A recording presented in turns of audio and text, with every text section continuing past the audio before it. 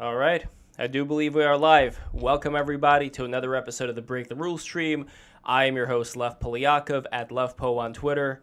Today we have coming back to us Turkey Tom, as well as his old friend Tom Turkey, which I dug out, and this is the shape that he's currently in.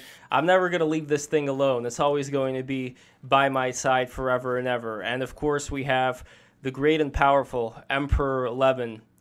First time on Break the Rules. It is a great pleasure to have you here, buddy. I really appreciate you coming in. I have been a big admirer of both of you guys. You are some of the best documentarians on YouTube. I know Lemon came from the YouTube poop community originally, and Turkey Tom. I don't know what exact connection there is between the two of you as far as closeness goes. I know that you're both, like I said before, some of my favorite documentarians, but let's just get started with this thing. So, Emperor Lemon, what drew you from the YouTube poops? Well, probably with the copyright, but what drew you specifically to looking at all the people who you looked at, the people who have achieved great things in life? And is this something that you want to do from now on? This is how the Emperor Lemon brand is going to be as this genius documentarian. Well, everyone, let me first say that it's great to be here. I appreciate Lev for having me on. And if I'm understanding the question correctly, so you're talking about the current direction of the channel, basically. And Yes. followers of the channel will know there have been many distinct eras of the Emp Lemon lore, where I started at YouTube poops and then I went to making sort of rant videos complaining about YouTube. And now I'm in a place where I'm sort of making these informative videos about niche topics. And of course, probably the most popular series on my channel right now is a series called Never Ever, which I really haven't done much content actually discussing sort of my mindset with creating the series. But if I could sort of just give the thesis of the series, it would be sort of highlighting these sort of spectacular either people or events that I felt like are underappreciated. And when I first conceived of the series, I was coming from a point on YouTube where I had made pretty decent growth, kind of taking the sort of rant, complaining video sort of genre. But I wasn't really finding it super fulfilling. A lot of people on YouTube see great success. They see a tremendous fan base, tremendous views and subscribers and revenue from just simply complaining about stuff and saying that like this movie sucks, this TV show sucks, and this is of course not to denigrate people who do that. It's a perfectly legitimate means of making content. It just wasn't right for me back when I was sort of coming off of that. It just, after a point, it was sort of like each video, felt like I had to arbitrarily amp myself up and get myself upset over something just so I could have sort of the gumption to go through and create a compelling video. And it just wasn't sustainable on my end. So I decided to shift my attention instead of like complaining about all these things that suck. Someone else can do that. I'm instead going to try to focus on highlighting these topics and subjects that are worthy of praise. They're worthy of being celebrated and perhaps did not wind up so due to whatever circumstance. But I take satisfaction in taking these issues which have made a positive impact on my life and sort of sharing them with a broader audience.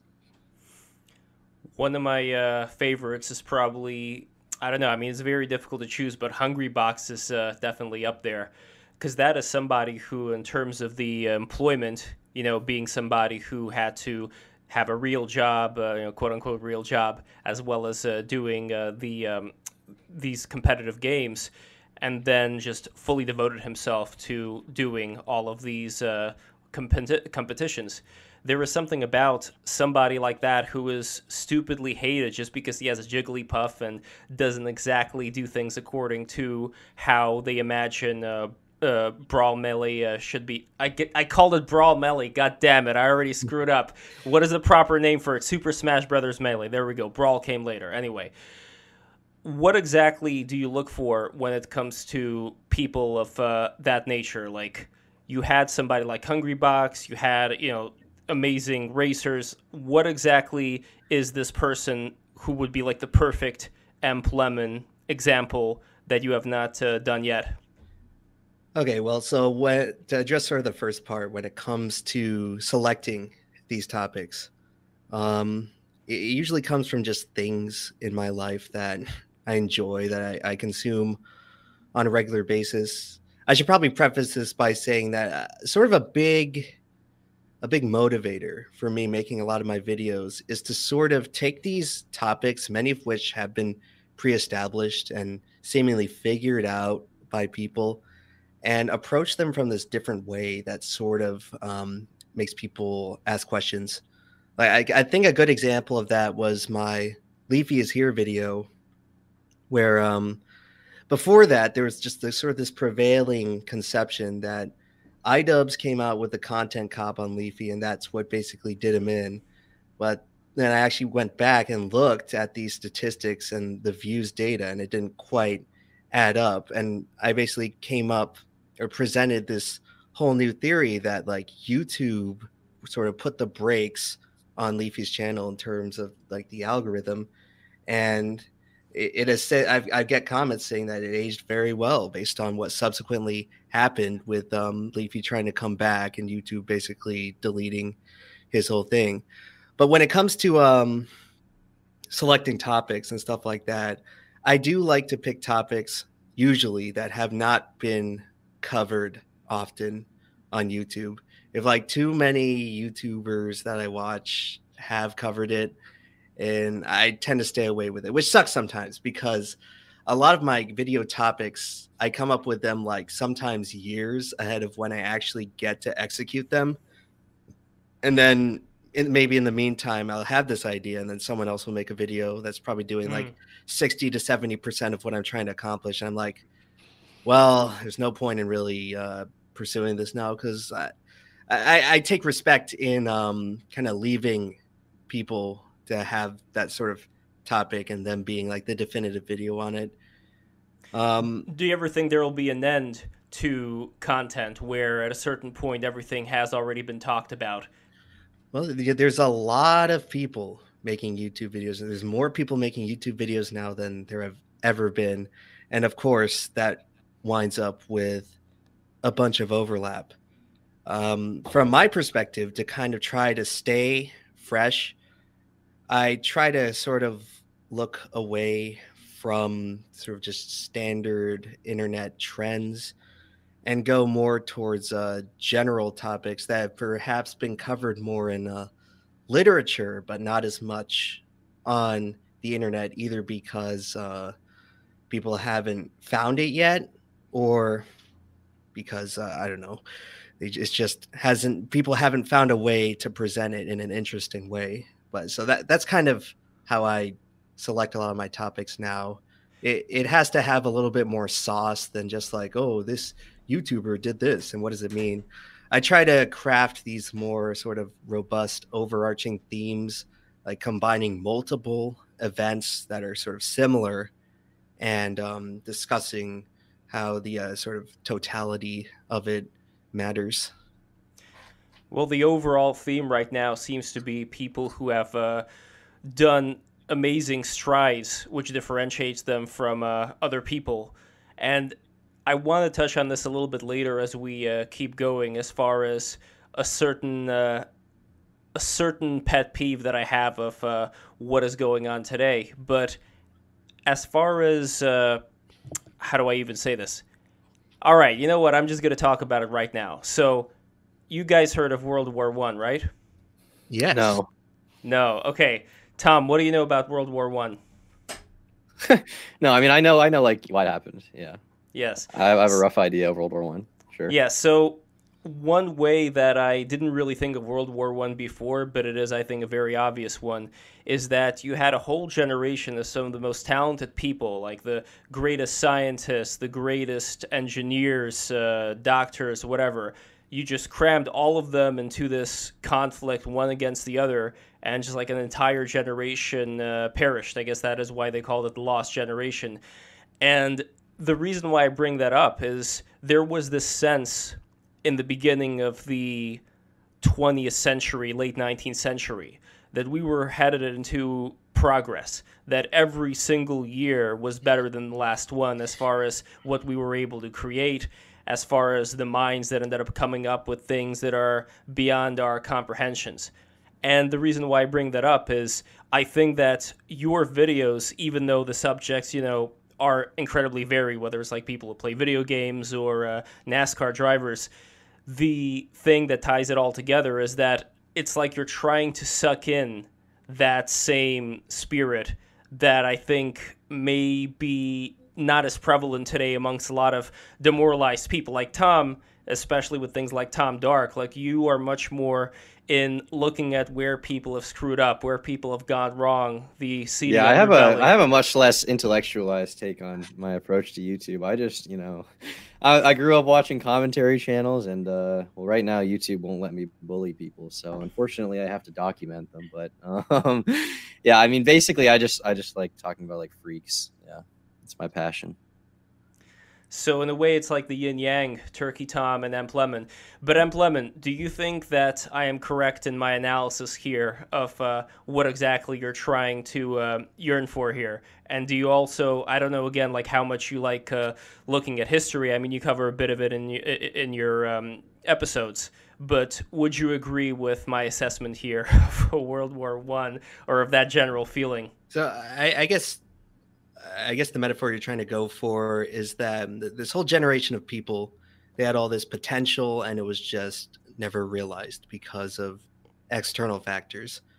I think a theme that I try to convey is sort of appreciating the sort of serene rarity of greatness, where greatness it's something that's incredibly compelling to everyone. We all strive for it, or at least we strive to recognize the people in our society who we consider great at whatever activity.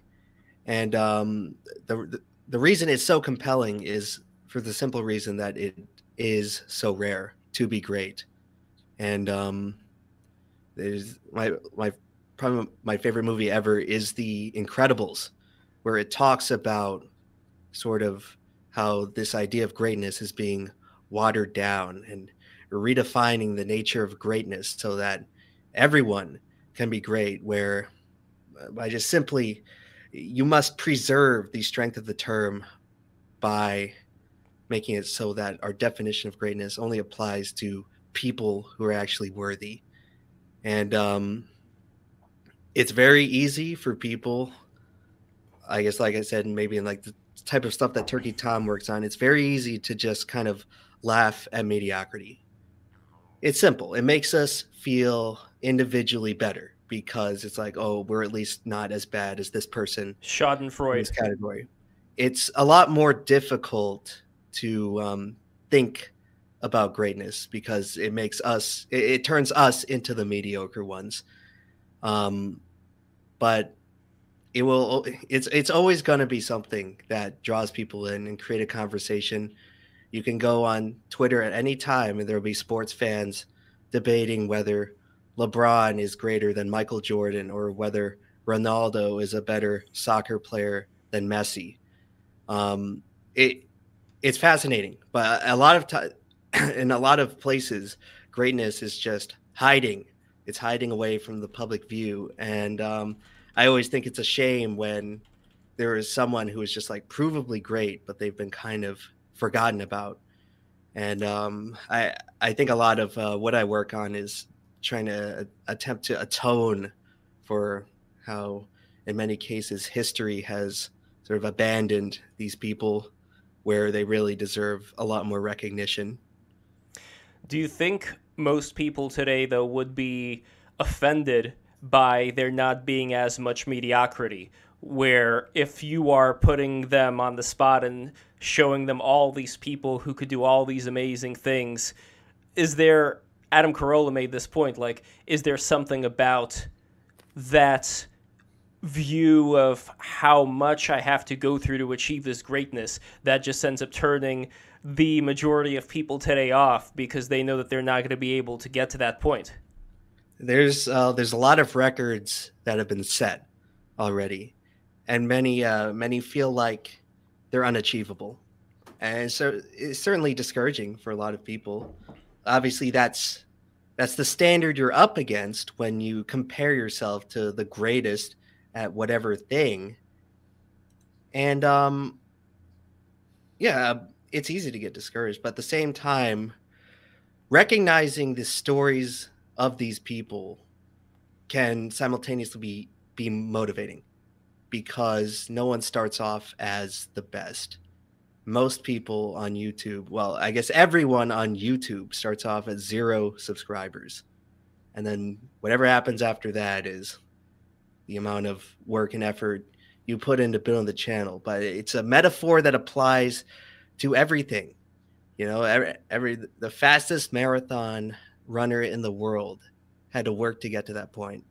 And there's a lot of luck. There is a lot of just natural born genetics when it comes to a lot of things. But it's never a bad idea in my mind to strive for greatness. Because even if you don't get there, which unfortunately for the vast majority of people, you won't, just by the sheer definition of the term. But even if you set out there, you will end up in a place that was better than where you were before. You will end up closer to the greatest than to the person that you were going in. And I feel like that is a good mantra to sort of live by and to sort of just plan your life around.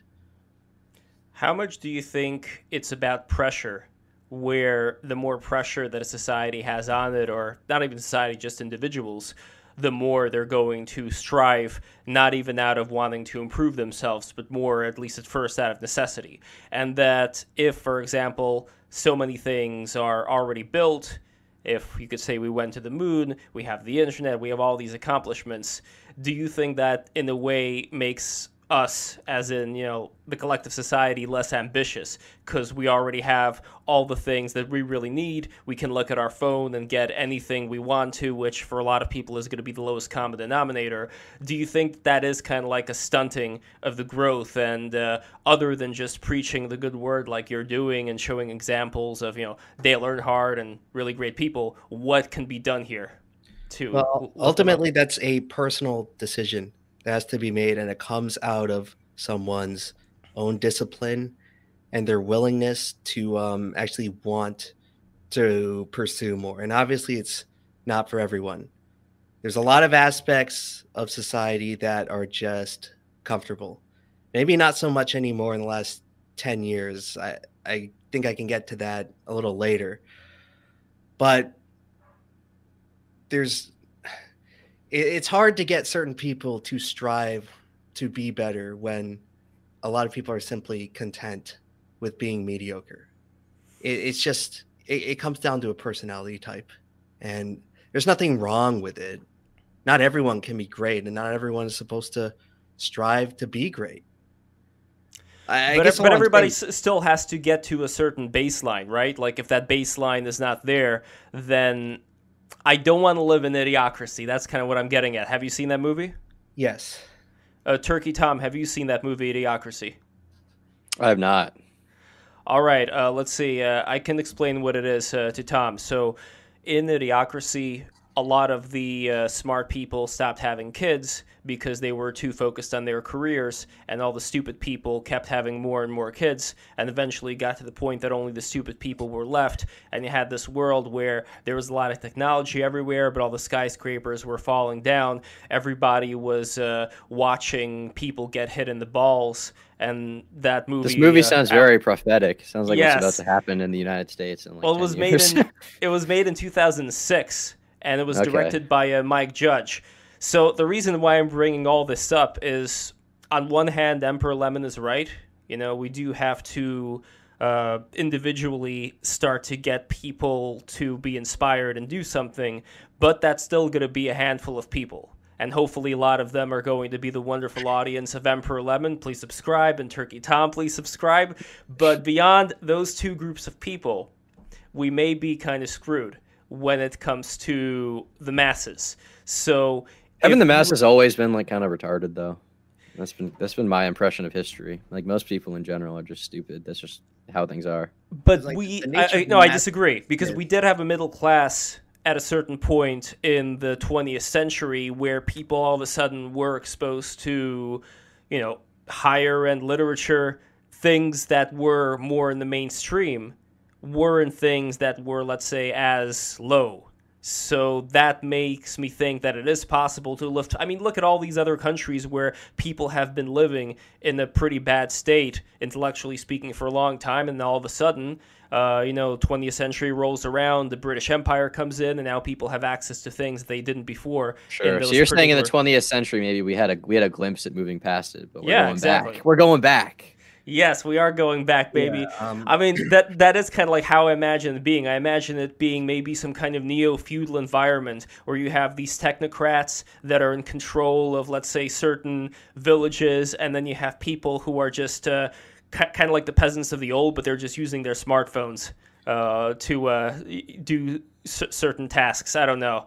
I don't know if that's a great future, but I don't know. What do you think? What do you think's coming up? It's interesting that you bring this up, Lev, because I actually have a lot of video concepts for the pretty near future where I sort of talk about a big theme in it is sort of going to be we're in the downswing of America right now. Politicians will try to say it's not happening.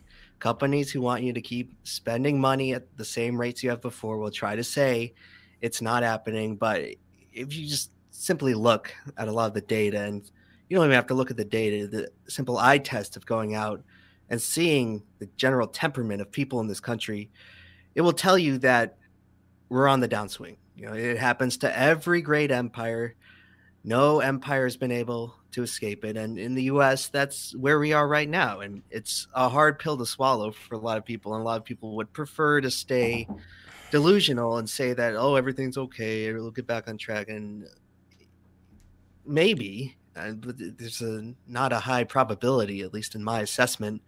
And we've been going downhill.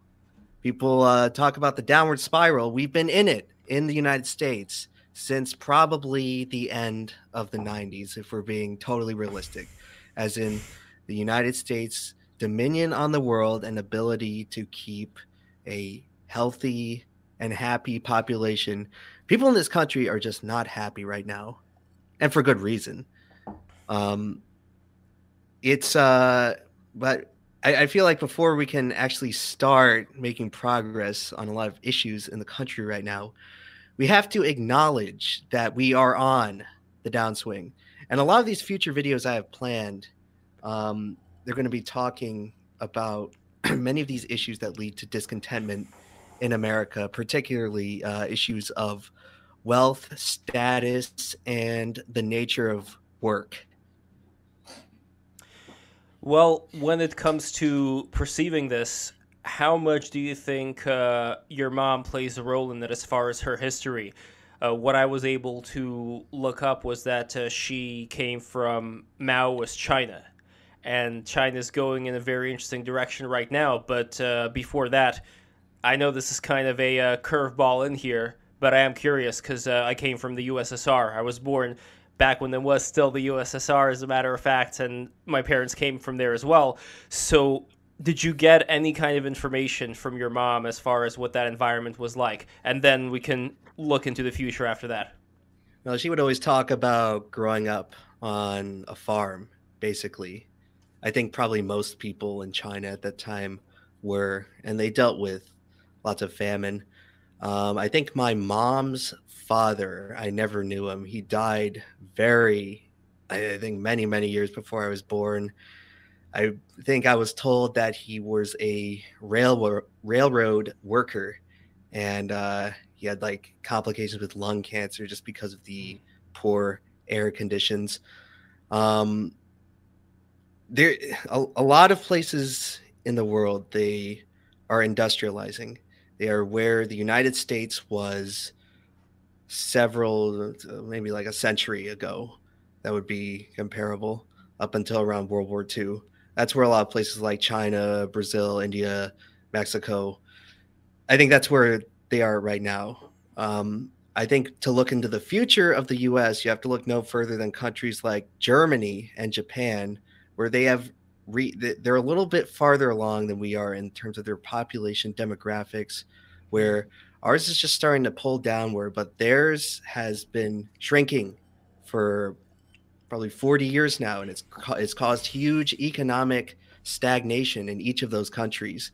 And the days of the baby boom generation coming in, spending their entire net worth and prospering from the single greatest economy in the history of humankind, that's over. The party as we know it is over. And I think there's going to be a big change coming where the whole idea of the American dream, where you have a big 4-bedroom house, 2 stories with 2 SUVs and a golden retriever, that is just out of the question.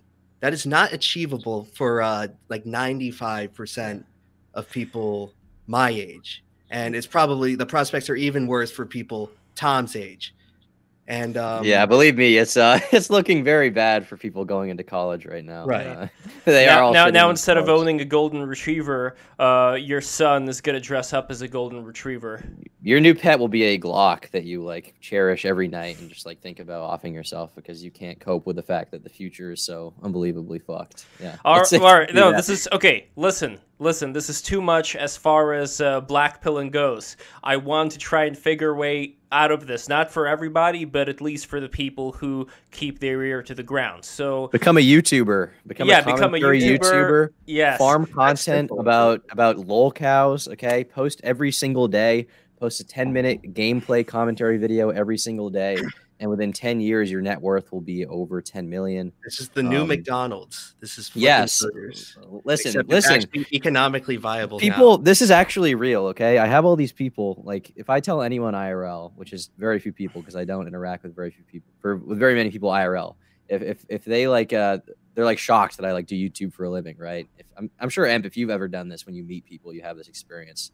And the first question they ask is, how much money do you make? This is always the question I get, which is fucking annoying. But that is the question I've had the experience of being asked. And I usually don't tell people, but I will say, if you need money right now, things are only going to get harder on YouTube. If you want to make money, start a content farm. There are so many people making so much money from these like content farm channels on YouTube, and they are not hard to run. You need like 3 hours a day. And if you do it consistently, you will succeed. Like Mr. Beast has a lot of sound advice on this on Joe Rogan, but it's actually like YouTube is like a unique opportunity where all you need is a laptop and like a shitty $50 microphone, and you can make an unbelievable amount of money. It's super helpful, I think, for people in developing countries where the exchange rate can be very favorable for you depending on where you live.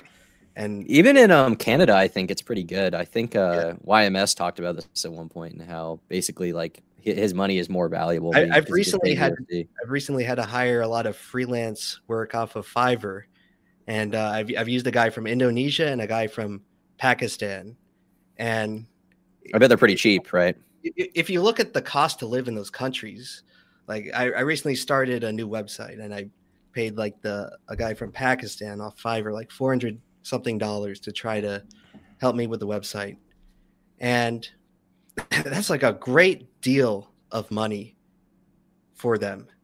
And not to say it in a derogatory way, but like just simply based on exchange rates and the cost to live in that country, you can buy maybe like 7 to 8 times as much food with that money in Pakistan as you can in the United States.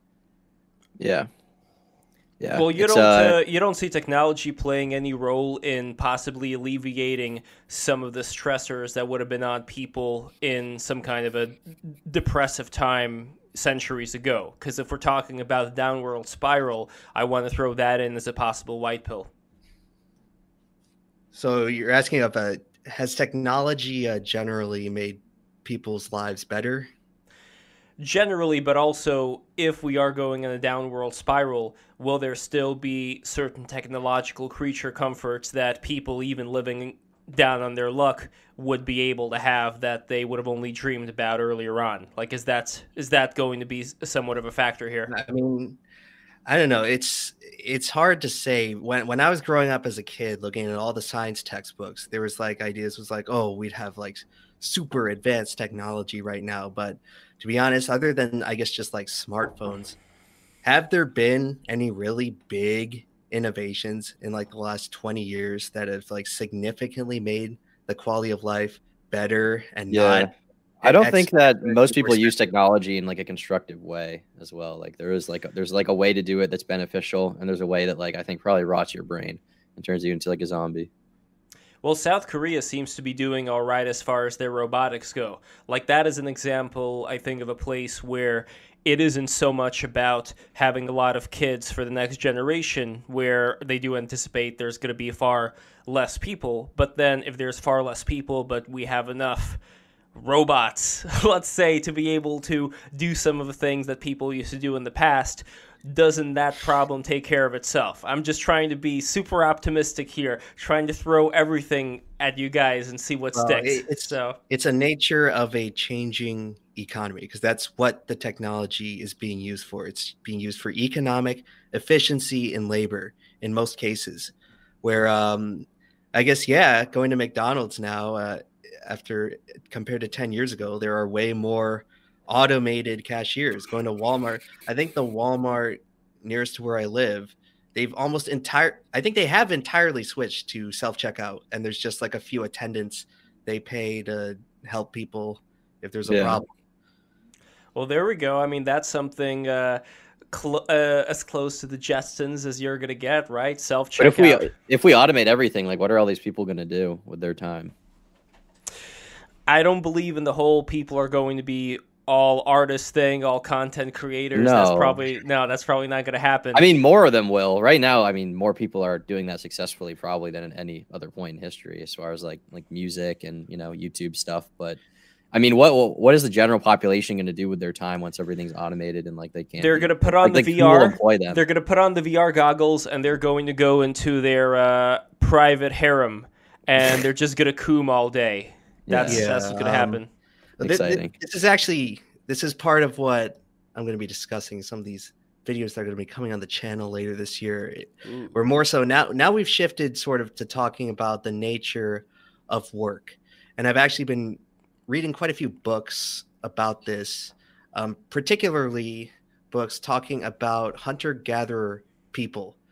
Like there are many hunter-gatherer tribes that still exist in nature and are studied to get a better insight of how sort of we are supposed to be acting in a natural state. Like these people, they are basically the blueprint for human behavior. This is what, like 1,000 generations, 100,000 years of human evolution has placed us in a natural state. And out of most of the hunter-gatherer foraging tribes that have been observed, people realistically only work like 3 to 4 hours a day. And the nature of the work is not boring. It's fun. It's a social activity. It's basically just either men going out to hunt and using just active strategy and tactics to hunt down prey, or like men and women going to pick berries and try to just like a scavenger hunt for food. Like that is the nature of work for hunter-gatherers. And that is what we have basically, like our brain and our brain chemistry has been evolved to do. But 10,000 years ago, sort of the rise of agriculture completely changed the nature of work on a human scale. And it all of a sudden became the whole MO shifted to just like grinding out as many hours as you can to build wealth. And wealth is used as a utility to not have to do more work. And it has persisted like this in, I guess, capitalistic society, where it is a work dependent society. People, I believe people in the 1920s looked at the current date now, 2020s and thought like, wow, in the future, we're going to have all these great machines and robots and inventions and doodads to stop people from having to work so much. And there were concerns back then over people having too much leisure, I guess, which is what Tom was talking about. But the opposite is true.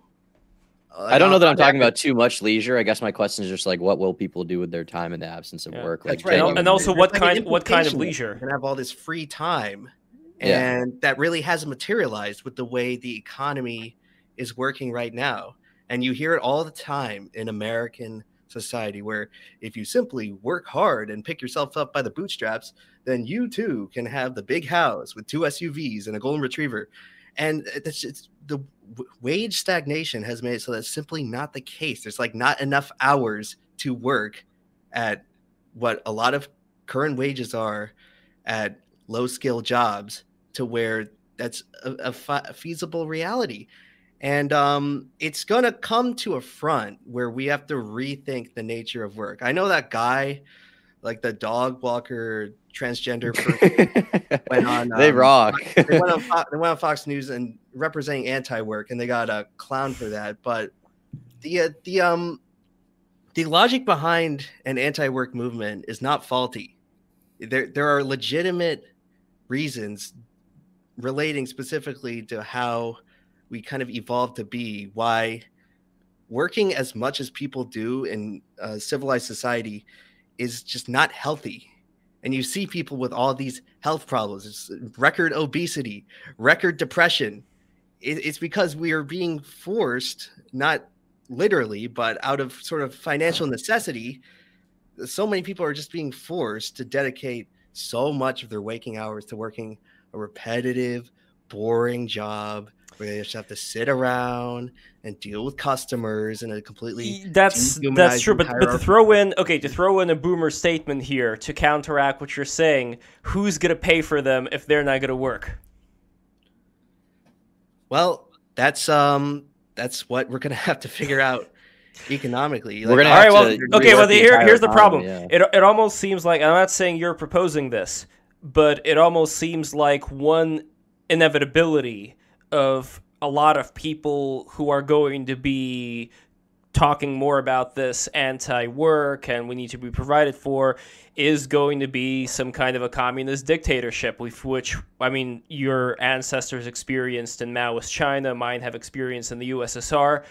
I don't want that to be the route that people go on again, because it almost seems like we're these goldfish where we just forget about whatever happened the previous generations and keep repeating the same mistakes over and over again. So I understand what you're saying, but is there some way that we can avoid taking it that particular direction? I think it more so, not necessarily like sort of violent uprisings to just like manually redistribute wealth, which is what I believe many of these communist regimes were about.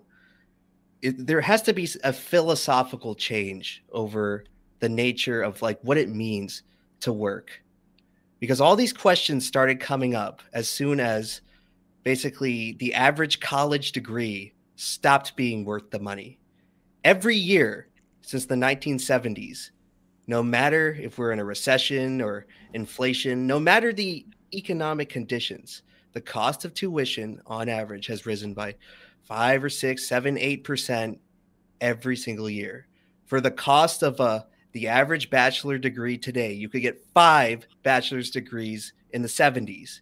So back then, it was actually like legitimately feasible to like work a job at like Publix or whatever your local grocery store chain is. You could legitimately work at a grocery store, pay your way through college, and then like buy a house at age 25 and then start earning equity. Not on the table anymore. Not at all feasible. I don't know what specific point it happened, but the cost of college has kept going up and the wages have remained relatively flat. And at some point, the cost of a degree made it so that on average, it's not in your favor to go to college, load up on 6 figures of student loan debt just to enter the workforce and basically just be an indentured servant out of financial necessity, where it's like, oh man, I've got 6 figures of debt. I've got a Porsche worth of debt. in the back. And now I have to work, and I have to go to work every day. And if I get laid off for like 1 month, I'm in just complete financial ruin. So I better go to work, not ask for anything, not push the envelope, and just keep my head down and keep working. And it's unfortunate. I basically did everything people told me not to do by investing a lot of my time in YouTube. And it was not the money that made me do it. It was the agency of being able, just simply being able to say, like, I don't feel like working today, so I'm not going to. And this is why something like a YouTuber and Twitch streamer is so appealing. It's not the money. People may say it's the money. The news always reports on big dollar amounts, whatever these top 10 Twitch streamers are making. That sells headlines. But the true sauce of what draws people into this profession is the ability to set your own schedule and not have to worry about taking your foot off the gas for 1 second and then suddenly not being able to make your house payment for that month. That's fair enough. Like we said before, I don't think most people are going to be able to do that. The closest I would say is having jobs where it would be less the Japanese model, where, for example, workers, as far as I heard, have to pretend to be asleep in the office just to show the boss how hard it is they work. The model would rather be, this is what needs to be done, and you can do that at your own time, at your own pace, however you want to. Because it seems like there's so much waste that goes on in the workplace. Like, I don't know, like, how much do people actually work as opposed to just watching cat videos all day? Or, like, it's kind of like that thing from Office Space where the guy says that he only works as much, like, the bare minimum that he has to, which is like if he could say like 15 hours per week, and that's it. Otherwise, he's just pretending to be busy. Right. Like, I think is a big factor here. It's soul sucking. Like, and this is, and unfortunately, a lot of people have never been taught any different, because basically before the internet, this was your only option. You'd either like work at McDonald's or you'd work at like a mechanics and do like hands-on stuff and have a bit more flexibility. Or if you wanted to be a high earner, you had to get one of these cookie cutter white collar jobs where at one point upward mobility was possible and loyalty was rewarded, but that doesn't last. That didn't last long. And I think as early as the 70s or the 80s, you had a lot more of these companies focusing resources into human resources and middle management, where you, the worker, you no longer have autonomy over anything. You're just a peg. You're just a cog in the system. It doesn't matter if you work at company A or company B. You are no closer to actually having the reins over your own earning potential. You start as a salary, and for most people, they probably retire after 40 years making 20% more. It's just like barely even enough to match inflation. And you give all your loyalty to the company, and they tell you, "Oh, we're a family. Oh, you put in the dues, then you'll be rewarded." And economically, it's not in their favor to reward you for doing that. So overwhelmingly, that's not going to be the case for you. You're just going to sit at a company, or maybe you'll go to 2 or 3 companies in the line of work, and your earning potential is never really going to be that much. And that's fine in times of like economic boom, where you can at least rely on equities prices to go up. But I have a feeling we've reached a point where like equities prices and real estate might be toast. So you're basically just capped. That's another appealing thing about independent contractor online work. Not even online, but just like starting your own business. Once you're on the other side of that, then your income becomes uncapped. But there is also another aspect of this, which I think people don't look at as much as they should, which I think is the extended family. There was this American idea of having the nuclear family, like you talked about before, including the golden retriever. But by extended family, I mean grandmas, grandpas, uncles, cousins, like a whole bunch of people that can look after each other. And I think this was something that a lot of immigrants ended up bringing into the United States. But I noticed that with each subsequent generation, there seems to be a lot less of that. A lot more isolation is going on. I don't know if there's a lot of isolation in terms of like how you see the people around you. For example, the older generations and the younger generations, is there as much interaction going on today as far as role models that young people can look up at? Well, what's interesting now is that, and I'm fairly certain, obviously I never lived through these older times, but I'm fairly certain this is the case. There has never been probably more disdain between the generations today as there was at any other point in history. Generations used to generally get along. In fact, the elderly would be respected. And this is how it is in East Asian culture. Yes. But Zoomers generally do not like boomers, and neither do millennials.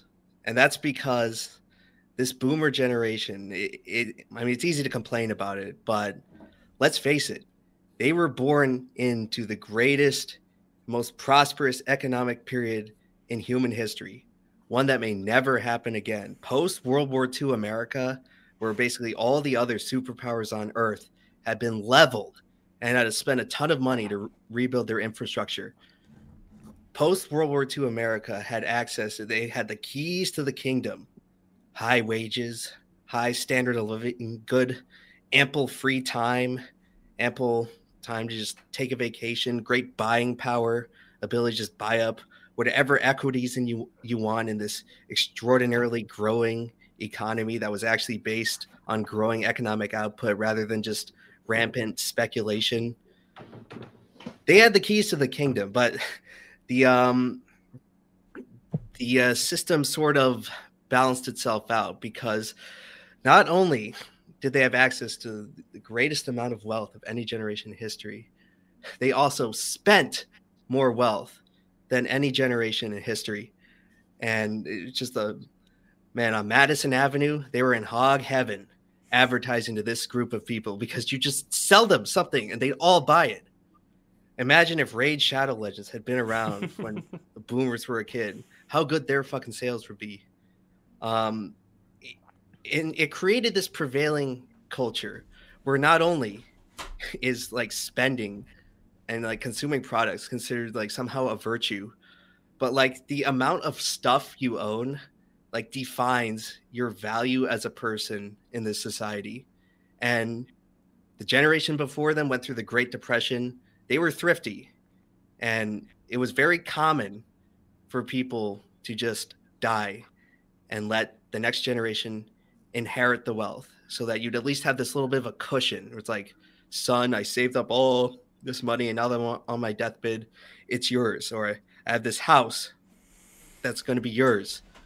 And there's a book I'm planning to read about it, but I've heard a lot of people review and paraphrase the book. It pertains to like the boomers kind of relationship with economics and the economy and how they chose to use their wealth. And they actually ended up being like one of the least generous generations on record in terms of actually passing on the wealth.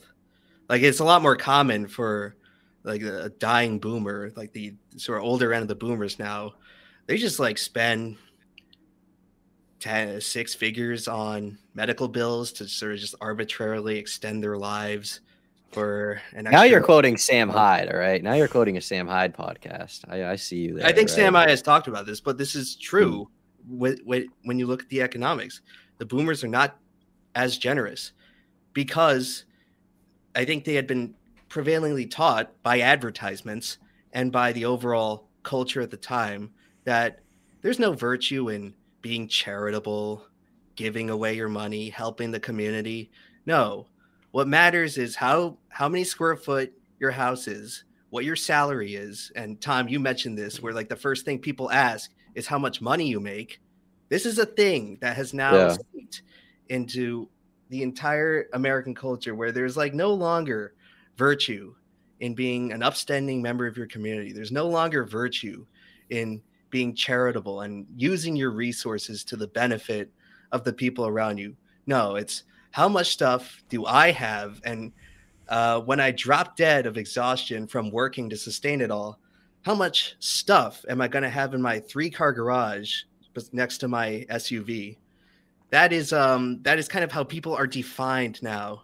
I don't blame boomers for that though. Like, I'm not mad at them because I mean, like you said, I mean, they're the first generation to grow up. I mean, basically, like they were like while religion was being phased out, consumerism was being phased in. And I'm not saying religion is like necessarily what we need. I'm not religious in any way, but I am saying that like that kind of sense of community was passed up for a sense of like the Mustang and whatever else, you know, the Chevy. I got a new boat. Yeah, the Escalade and shit like that. And it's like, you know, where I live, I don't know where you're from, but I come from, I guess, I hate using this word. It makes me cringe, but I come from a pretty privileged background in terms of like where I'm from. Like, I still live at home right now. I will move out, but I don't need to.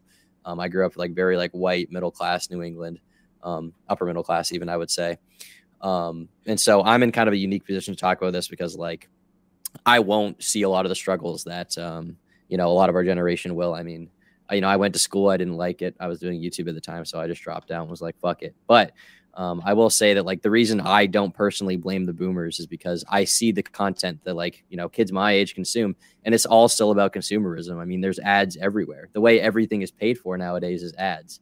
There's like a new water company I saw the other day, and like they charge nothing. The payment, like the way they make money is they have an ad on the bottle, and they hand out water for free.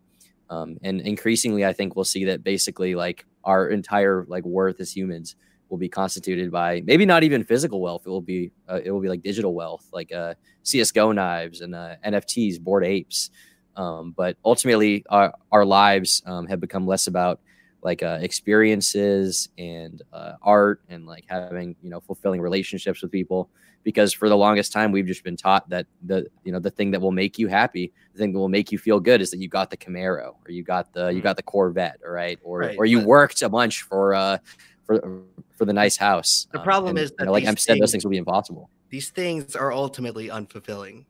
I get that there's like a billion TV specials saying like, oh yeah, you shouldn't buy the stuff, but it's like, no, they still buy the stuff anyway, and then they wonder why they're miserable. I mean, they are fulfilling, but only if you have people to enjoy them with, you know, like, a new Mustang is an excellent car. Okay. I'm not shitting on the Mustang. Buy the Mustang. You can have nothing and still have access to a great community of people around you, and you'll be much happier than living high up in your ivory tower with your just giant pile of things that you bought with your but you're alone incredible earning power that is now completely extinguished for people my age and Tom's age.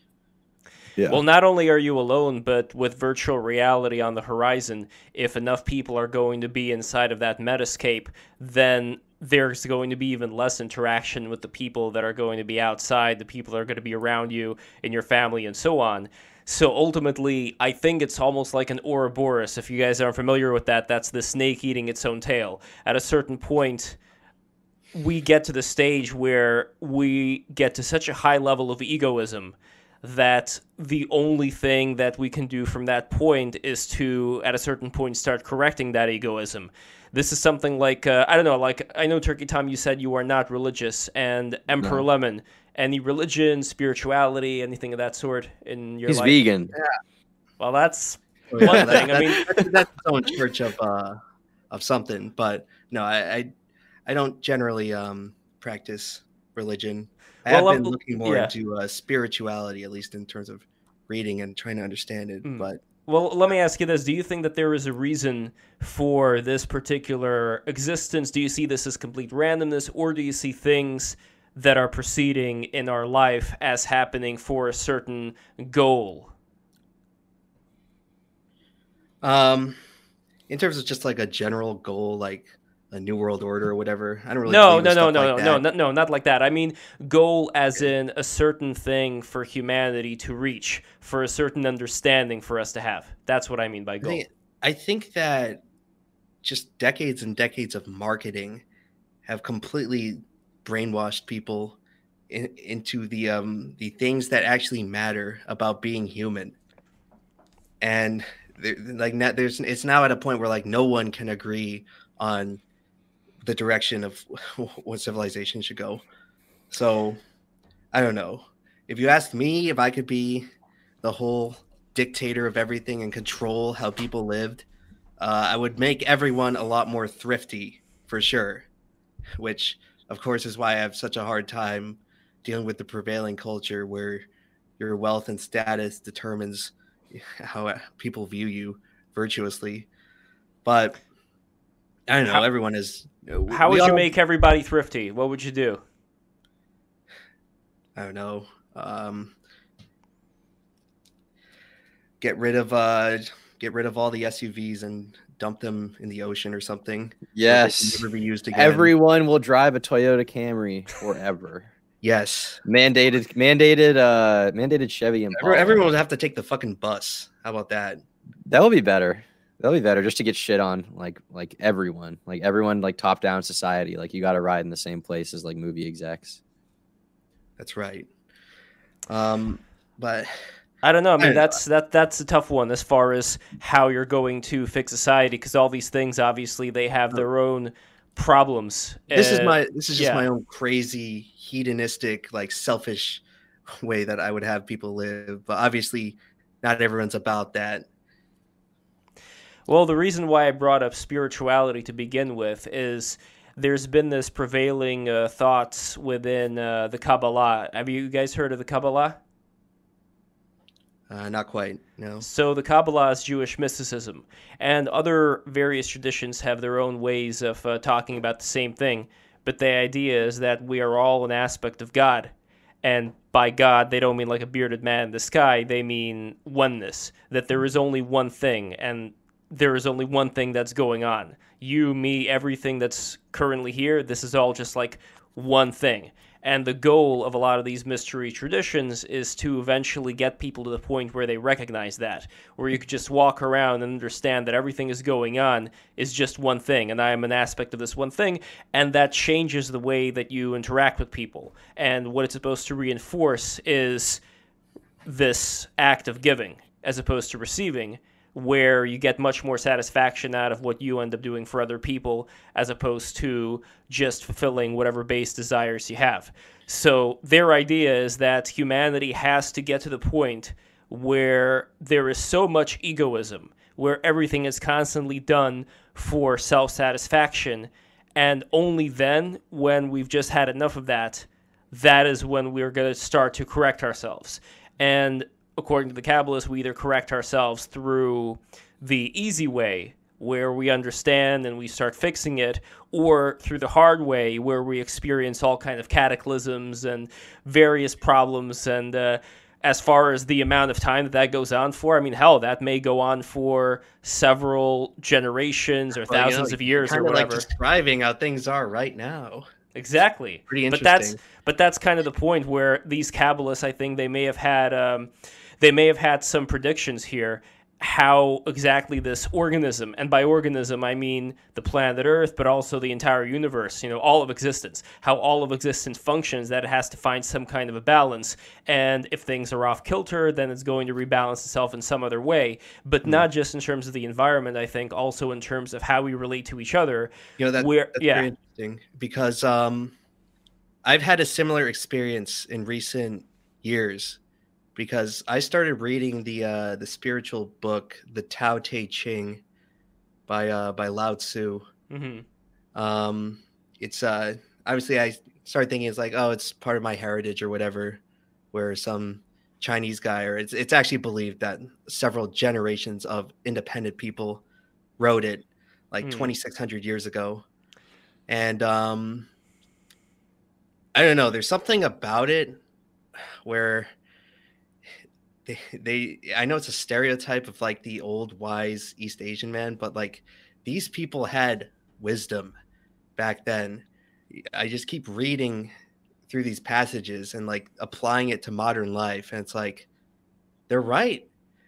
They're right about a lot of the stuff. And I've never been super religious, and I don't really view the book as a religious text, but it's very interesting how it's sort of just like this 2,600-year-old document of knowledge from people back then, and how universal a lot of it is. And And obviously it's where like the philosophical concept of the taijutsu comes from, yin and yang. Yes. There's a huge motif in the book about balance, and not just balance, but more so you may find what you're looking for in where you're least expecting to look. You know, it's full of like paradoxes and stuff like that, where there's all these counterintuitive bits of knowledge where you wouldn't really think about it, but once you do, all of a sudden it becomes a lot clearer. I don't know. I just feel like there was some sort of synchronicity in at least both of these old sort of spiritual texts that you referenced from, I guess, your heritage, and the Tao from mine. I don't really think it's they definitely link up. But there are certain doctrines of life back when human beings lived more simply, where it seems like there's these parallel forms of reasoning where people kind of figuring it out back then. And we can figure it out again today, because I know a lot of people deal with like depression and stuff. And it is a product of the sort of hostility of the world we live in now, where sort of individualism is key, but individuals are not treated very well. And you also notice depression has become a virtue in a way. That is something that people, and I'm not blaming them, but this just seems to be the trend, that a lot of young Zoomers, they're flaunting whatever mental condition they have. And why do you think that is going on? People just want to be accepted. They want to be something. I think part of it is like there's nothing interesting going on. I mean, we've conquered a lot of like we're not going to war, you know. Yes, we are. We're going to war against Russia. So we're in the culture war. But you know, no one my age is like, you know, there's no one great struggle, one great thing we're working towards, and so all we have is time to think about ourselves. I think introspection is good in limited doses, but I think that endless introspection because you have nothing better to do, that, you know, does not fix a lot of things. Well, you have to do something with yourself. There's another difference, I think, between the East and the West, where Emperor Lemon, I'm definitely a fan of. Have you ever heard of the I Ching? I'm not sure about that. So that is also part of Taoism. It is a way to not so much tell your fortune as much as get answers to questions. Where they use different methods for this, but a common one is you take 3 coins, you know, with like the bird and the tails and the head and the front, and you flip the coins. And every time you flip, you can just like jiggle them around. So you jiggle around 2 coins, and it would either be like heads, heads, tails, tails, tails, heads, or so on and so forth. No, I'm wrong. It's 3 coins. Never mind. You have to do it with 3 coins, and if you get like tails, tails, tails, or tails, heads, tails, whatever, certain patterns end up coming up. And those patterns then correspond to this big chart, and it tells you a very detailed answer to your question, having to do with the position of these various results. And I've tried it multiple times. I've even tried it before I started doing Break the Rules as far as guidance to doing Break the Rules in the first place. And these things end up being bizarrely accurate. So I think that there is this system in place, but the big difference between East and West, I think, is that in the Eastern system, it was always about how do you maintain this balance in the world where everybody is in the exact right sphere that they have to be in, and there's this kind of harmony.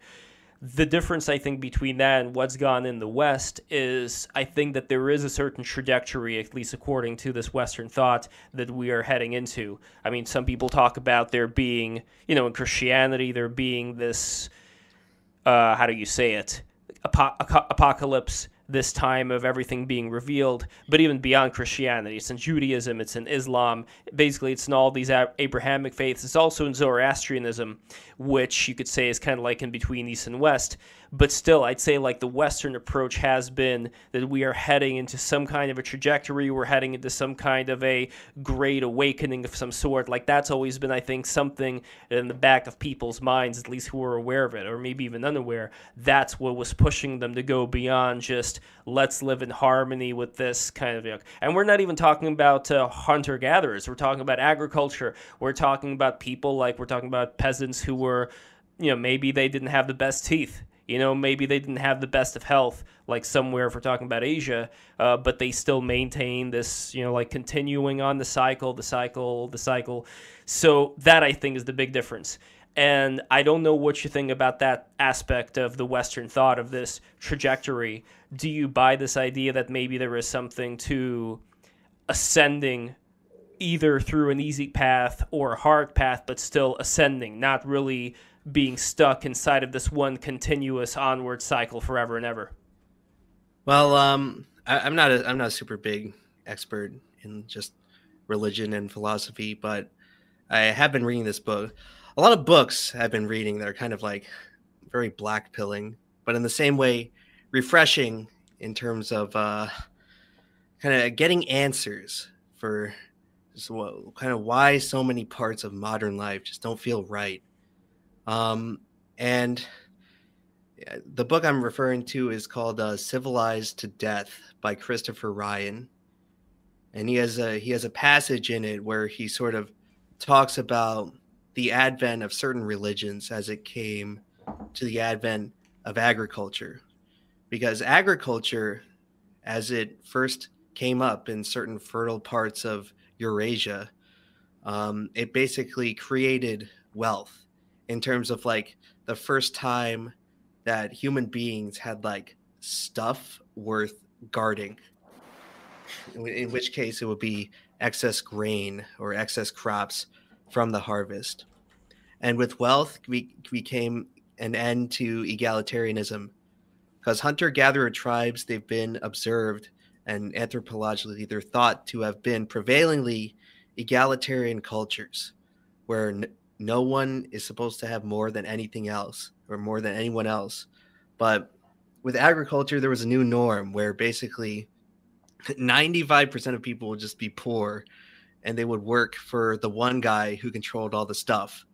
And gradually over 10,000 years, it kind of developed into what our society is today. But in the book, Christopher Ryan basically said, or he was referencing other literature, anthropological studies suggesting that a lot of religions and or religion sort of shifted.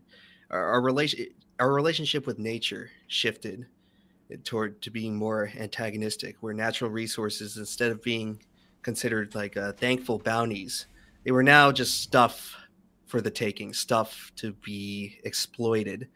And as our relationship with nature changed, the author argues that so did our relationship with the idea of God, where instead of basically a lot of these pre-agrarian civilizations, they would worship series of gods related animism, to the forces of nature, like Mother Earth. Yeah. And they'd be thankful for the berries or whatever they could find in nature. But once agriculture started, a lot of the Abrahamic religions shifted sort of a singular, vengeful, all-knowing, all-powerful God, and sort of a list of rules codifying the nature of property. And I think this was also a time where sort of the nature of women in egalitarian tribes was quite fair and quite equitable. And then once agriculture started, women basically became a means of producing more human capital.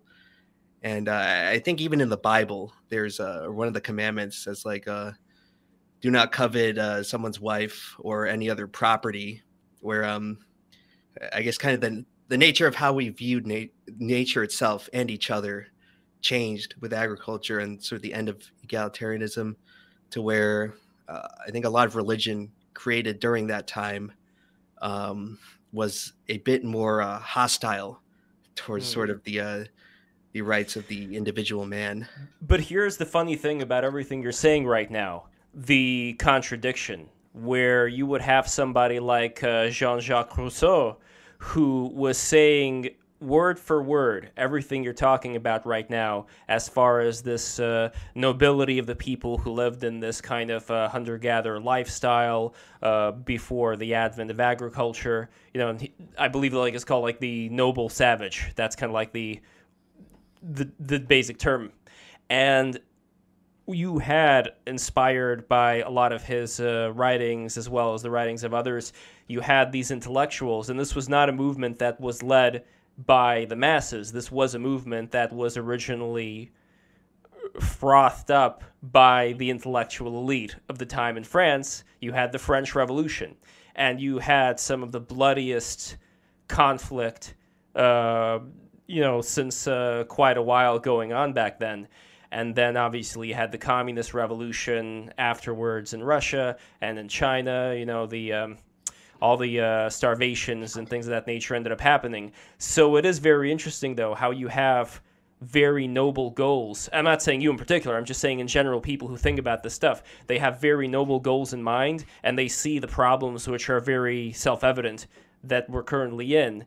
But every time a solution is attempted, it ends up being like 100 times worse than whatever it is that was attempted to be prevented. So I'm curious what you think about that contradiction. It's sort of like a Pandora's box situation where through all these communist revolutions where they have attempted to instill states which enforce these values, we're sort of just in a Pandora's box situation where once the box was open, we can't really go back, I don't think. We have to, in terms of any actual tangible change to going back how I guess human beings were meant to live, it's going to come out of just small steps on a very individual scale, because there's now like nuclear weapons in play. You try to take over a country, well, now everyone's just going to get knocked into the Stone Age. And maybe one day that's what's going to end up happening. A lot of, I think, post-apocalyptic literature has foreseen something like this, where eventually all the world governments and institutions and power, it gets too big and it ends up imploding and collapsing on itself. And people just get put back into a state where kind of we're back at square one. But it's Planet not of the Apes, you could say. You bad. Idiots, you blew it up. Yeah. All sorts of literature and authors envisioned a scenario like this. But with the end of civilization, it might be a harsh question to ask, because in a scenario like that, yeah, lots of people would die in horrendous ways.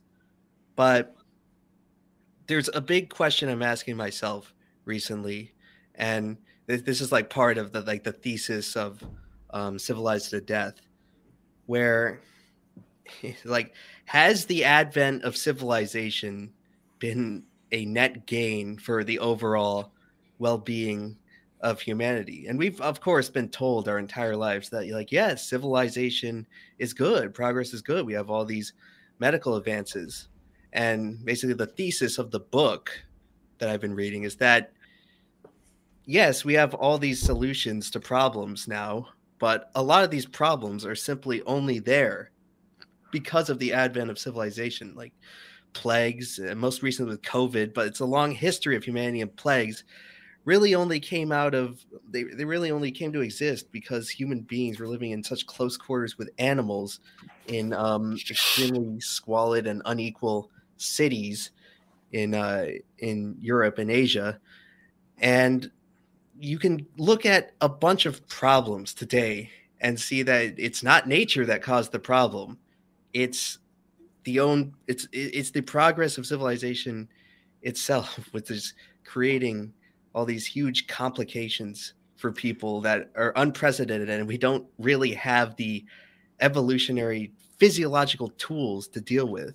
So yes, progress has brought us a lot of incredible innovation, but are we any happier for just living in a lot of cities and situations that we do?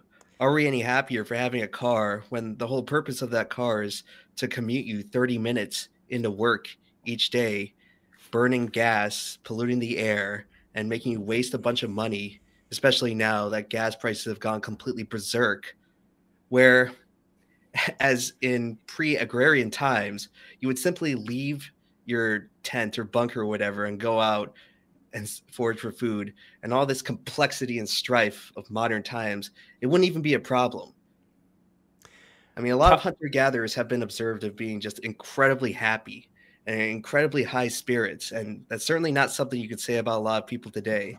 I'm not going to completely toss the boat over or whatever and say that, like, yeah, I'm like the Unabomber now, and we should go going full on to leveled society and return everyone to pre-agrarian standards, because that's just simply not realistic.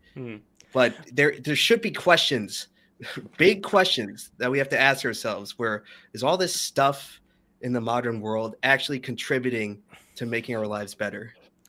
I can give you, before I can give you a certain prescription for what could possibly happen here, Turkey Tom, do you agree with Emperor Lemon? I mean, I agree there are problems with our society. I agree that we're certainly moving in a way that's not conducive to our overall happiness and fulfillment. I will say one thing I am thankful for about modern times is that if I wasn't a YouTuber right now, if we didn't have this amazing opportunity, I don't know what the fuck I'd be doing. And it certainly would probably not be making me nearly as happy as I am right now. You'd be a turkey farmer. Well, I mean, that doesn't sound so bad, to be honest, being a turkey farmer. That there's probably a lot of fulfillment that comes from that. But I assume in reality, if I wasn't doing this, I would still be in school to be a journalist, and then I'd be a journalist and spend my life thinking about being happy being a journalist. I'm sure that would go really well. So no, there's no happier job in the world than being a journalist. You made the wrong choice by going to YouTube. Well, one thing I am thankful for about the modern age with the internet, I'm someone who enjoys a wide array of media and art, whether it be visual art or in particular, I'd say music is a big one for me. I really like music, and many artists that I enjoy right now are people that would never have been able to in the first place create the art that they're creating. And secondly, they would never have been able to share it had it not been for the advent of advertising and the internet and this massive corporate power structure that governs our lives. It used to be, let's say like 2 generations ago, everyone knew the same artist because there were only a few, means of distribution for media. It was all on vinyl and then CDs, I guess. But what we've seen is that over time, because the playing field has been it's not level, but it's a lot more even, I'd say, so to speak, than it was. Individual people have been able to make a living off of their art, and it is true that there's less of like a common culture where it used to be like the Beatles, right? Everyone listened to the Beatles, because they were just everywhere, and that was the artist, that was accessible. And now, I mean, if you get into any genre, I mean, there's a seemingly endless pool of people who are doing it successfully for a living. I mean, obviously you have your superstars like Post Malone or The Weeknd, but in any genre, you also have a bunch of artists who, I mean, they're not making millions of dollars a year, but that's also not what they set out to do. They set out to create art and share it with an audience who appreciates it and connects with it. And they do that successfully, and they manage to tour, and they sell out venues, and they make a living for themselves and their families just through that. And I think that's a really cool and, dare I say, beautiful thing about the internet. Just how easy it is to share media now is that so many people are able to share their vision and share their, interpretation of the world, whether it be through YouTube or whether it be through, through music or whatever else, drawing. I think that's a really great part of our modern culture. And I certainly would not want to trade that, for almost anything, but obviously there are problems that we're seeing right now. I know, yeah. We need to diagnose. It's somewhat arrogant to ask that question now, especially someone like me, who's it's not so like it is easy to get blackpilled, I guess. Like I get it, like I totally understand it, but at the same time, like my life personally, not just because of like what I'm able to do on a daily basis. I mean, there are people, I'm sure you've seen Emp and Lev, you've seen them too, who constantly complain about content creation when it's their job. And it's like, I understand like there are hardships that can come with it especially if you treat it, the way that some people do. But overall, I mean, being a content creator on YouTube, I think is probably about the best job you could have right now. What's really interesting though? It's like, I get the sense that the psychology of creating content online it's sort of like a brief return back to egalitarianism, back to the way like people lived all that time, although it's in a completely alien. How do you mean? Now. Yeah. But there's always a big MacGuffin on YouTube where people talk about the algorithm. I think the algorithm is one of like the best things to come out of YouTube possibly ever. And people complain about it all the time. And I had times where I complain about it, but I wasn't complaining about the actual machine learning mechanism behind it. I was complaining about the human interference where all these bureaucrats would come in and try to snooker something that was fairly and rightfully getting viewed by people who wanted to see it. And based on the prevailing cultural blob of whatever the Silicon Valley overlords are concerned with for the month, stuff just gets shut down and broken. And that's the part I heavily disliked. And that's the modern society part of it. But the algorithm itself, in theory, it just caters content to like whatever you're interested in. And it's fair. It gives content to people who want to see it. And that is like fairer to me than any of these human moderators or whoever or whatever people want to cater or shape culture to. The algorithm, it might not be nice to you on certain days, but it's fair. And that's something that can't be said. If you make good content, it will be seen. Yeah. Yeah. And that's a frustrating thing. Some people have a tendency to blame, the algorithm, this boogeyman when their video does poorly. And that can happen. YouTube will throttle specific videos, but overwhelmingly, I think that if you're making content online, its success is dependent on your ability to, market it to an audience of people. And that's a great thing. When I go back to our predecessor, television, the television industry, you see, at least coming out now, just how toxic a lot of these systems were with the position, what you had to do basically to put yourself in a position to succeed. You literally had to suck a dick to like succeed. You literally had to suck dick to get anywhere. And I'm very fortunate that is nowhere near that difficult on YouTube. Of course, I've had my problems with YouTube. I've had my run-ins with YouTube enforcement, and I've gotten a lot of bad breaks. But I would still prefer this over, being creative and wanting to work with video 40 years ago. And like realistically, what options did you have before the internet other than just basically pigeonholing yourself into whatever trendy thing was happening at the time on just a society-wide scale? But I think there's like a golden age of film or something, and like sort of the auteur era of film. I'm sure Kino Corner would be happy to talk about it in the future. Shout out to Kino Corner. He was on Break the Rules as well. But then all that came to an end. The film industry, the music industry, the TV industry, like by the 90s, like right before, if the internet didn't come out, God, it would have been just the absolute death of art as we know it. Like, holy shit. Like, imagine every single artist being the Chainsmokers and Imagine Dragons. Imagine Dragons, let's go. I mean, you're kind of seeing that with blockbuster films right now. Thankfully, people can still get the funds together to make good independent films, but it all just converges into just this big blob of homogeneity where it's like, dude, I look at the fucking movies nearby me sometimes and I'm like, I don't want to watch any of these. Like, all of these are so fucking lame, just straight off the bat. And that's what everything would have been if the internet didn't come out and didn't offer this fair playing field for people to come in and not have to suck Harvey Weinstein's cock if you want a basic role in a movie. It's disappointing. I mean, right now you get 100 Iron Mans and one Morbius. Yes. And on the internet, it's all Morbius. But to be fair to Harvey Weinstein, though, he was responsible for the greenlighting of some of the greatest movies in the 90s and early 2000s. Miramax, things of that nature. I think that despite all his problems, there was still something to that level of authorship.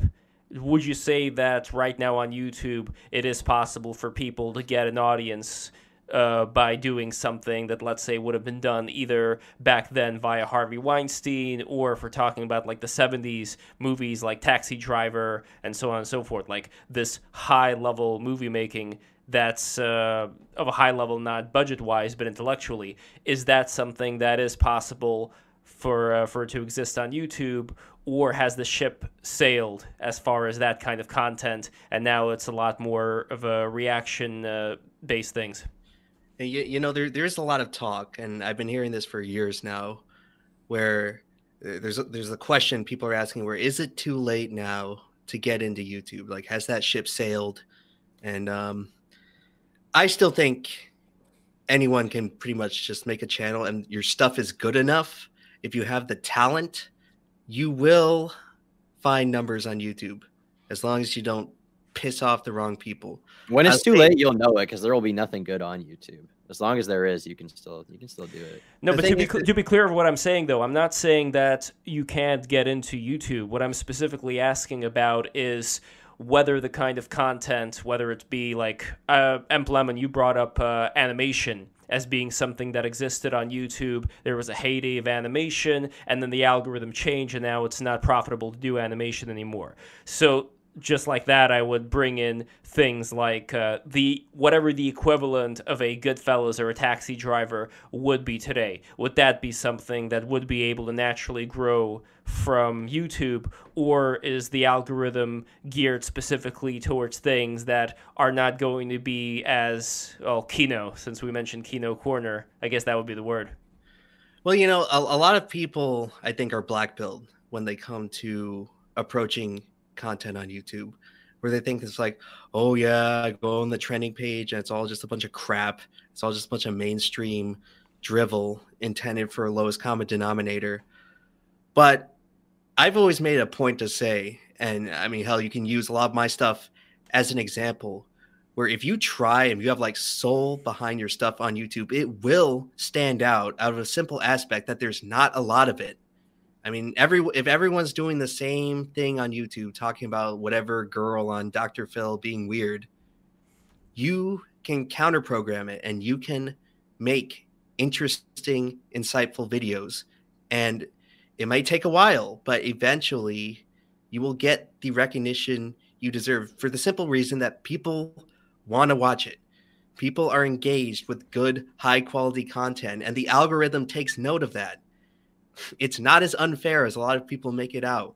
The algorithm keeps track of videos that people are engaged with, and they will recommend it to more people. And if you make it good and you make it engaging, you're not going to grow as fast as someone who just talks about Dr. Phil or whatever, but you will grow eventually. And it's just like with music charts, right? Like top 40 has always been cancer, much like the trending tab. But you know, you delve a little beyond that, and you'll find like genuinely interesting stuff. Well, again, though, if we're talking about 60s and we're talking about Beatles and Rolling Stones and so on and so forth, you would say that that was the peak back then, yet that was also something that was incredibly popular. So in that sense, maybe I would be on the side of the people that would say that the taste of a lot of people has gone downhill in terms of the masses. But that being said, Emplemon, I agree with you, but there should still be some kind of a roadmap perhaps to keep in mind. So for example, I think a lot of people, it could be wrong, but I think a lot of people may have found your videos and Tom's videos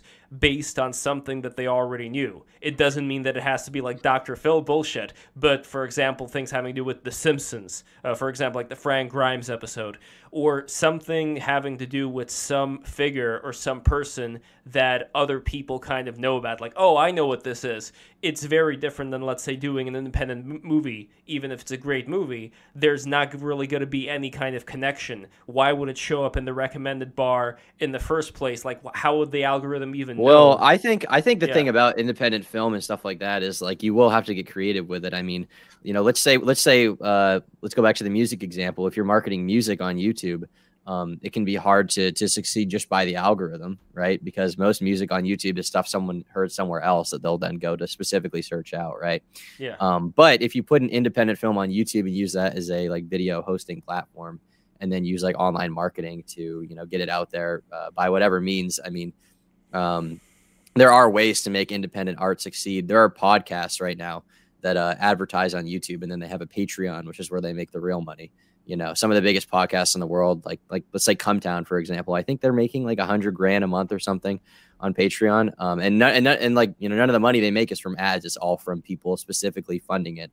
So I think what you're finding online is that if people enjoy a kind of content, they will seek it out and they will pay for it.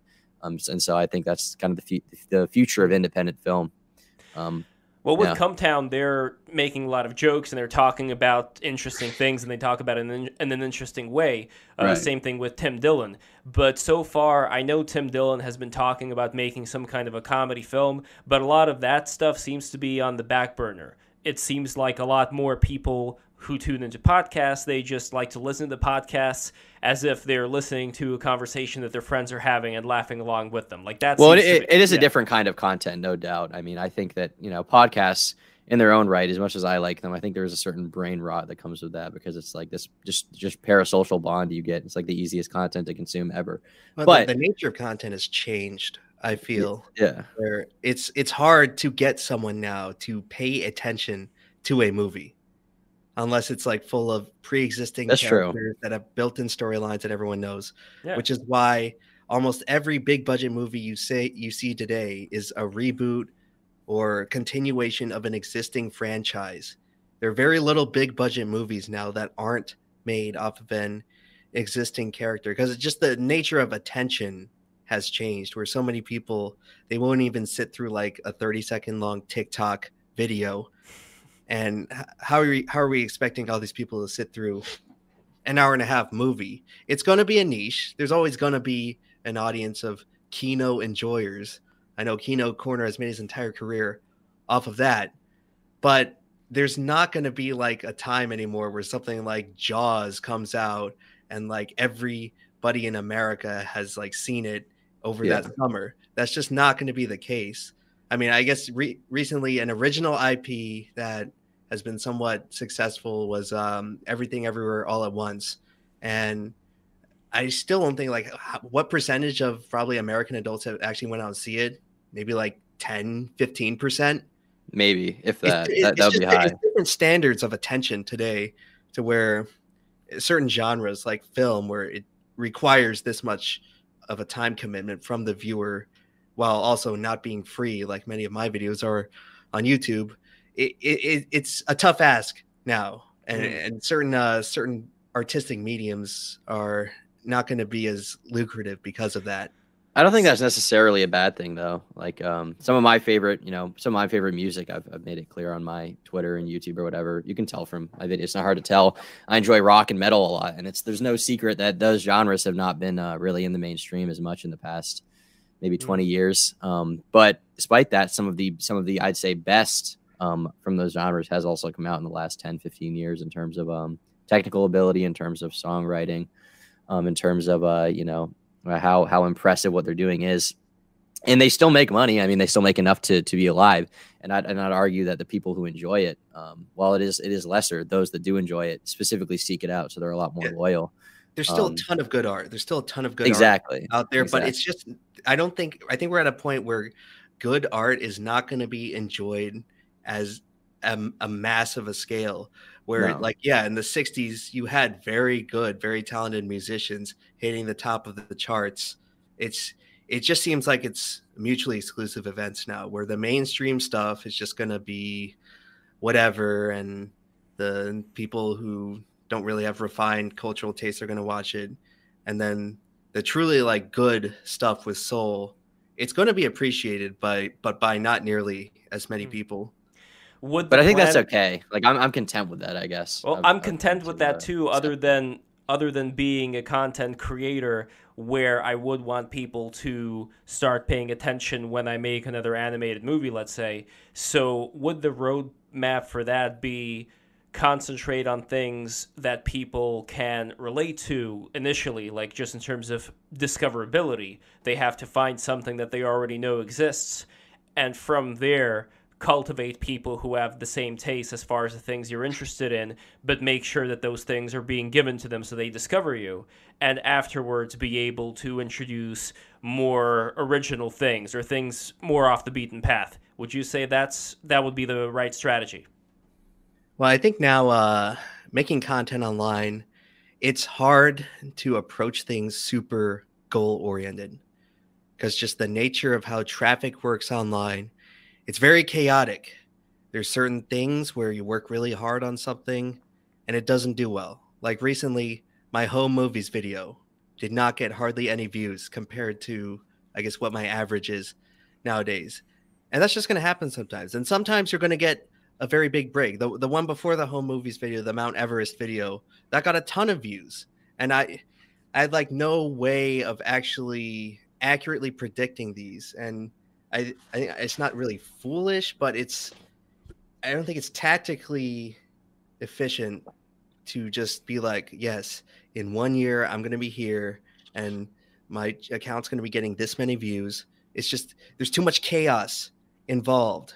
You kind of have to change your decision making to where it's like, okay, I have these pieces in place now, and I know that X, Y, and Z video did well where ABC video did not. And it might be in my interest now to pursue this topic over that topic. But in terms of, I guess this is the type of mentality you'd have with older forms of media, where it's like, oh, I'm on TV, I have this budget, I can feasibly do this much stuff and hire this many people to work on it, and it's going to probably come out looking something like this. This is not something that happens on YouTube. I like never plan more than like 2 videos ahead in terms of just what topics I'm going to cover, simply because stuff changes. It changes real fast online. And there are opportunities, yes, but you have to kind of just take what you're given and sort of allow the trajectory of your career to shape itself rather than just picking an endpoint and then just sprinting off towards it. Because it's all about optimization, really. I mean, it used to be that, I'm sure, like, you know, let's say 20 years ago, if we were making videos, the idea was like, okay, you make a movie and you work on it for 3 years, and at the end of that, you release the movie and it's a big payoff. And that kind of thing for most people is just not a reality.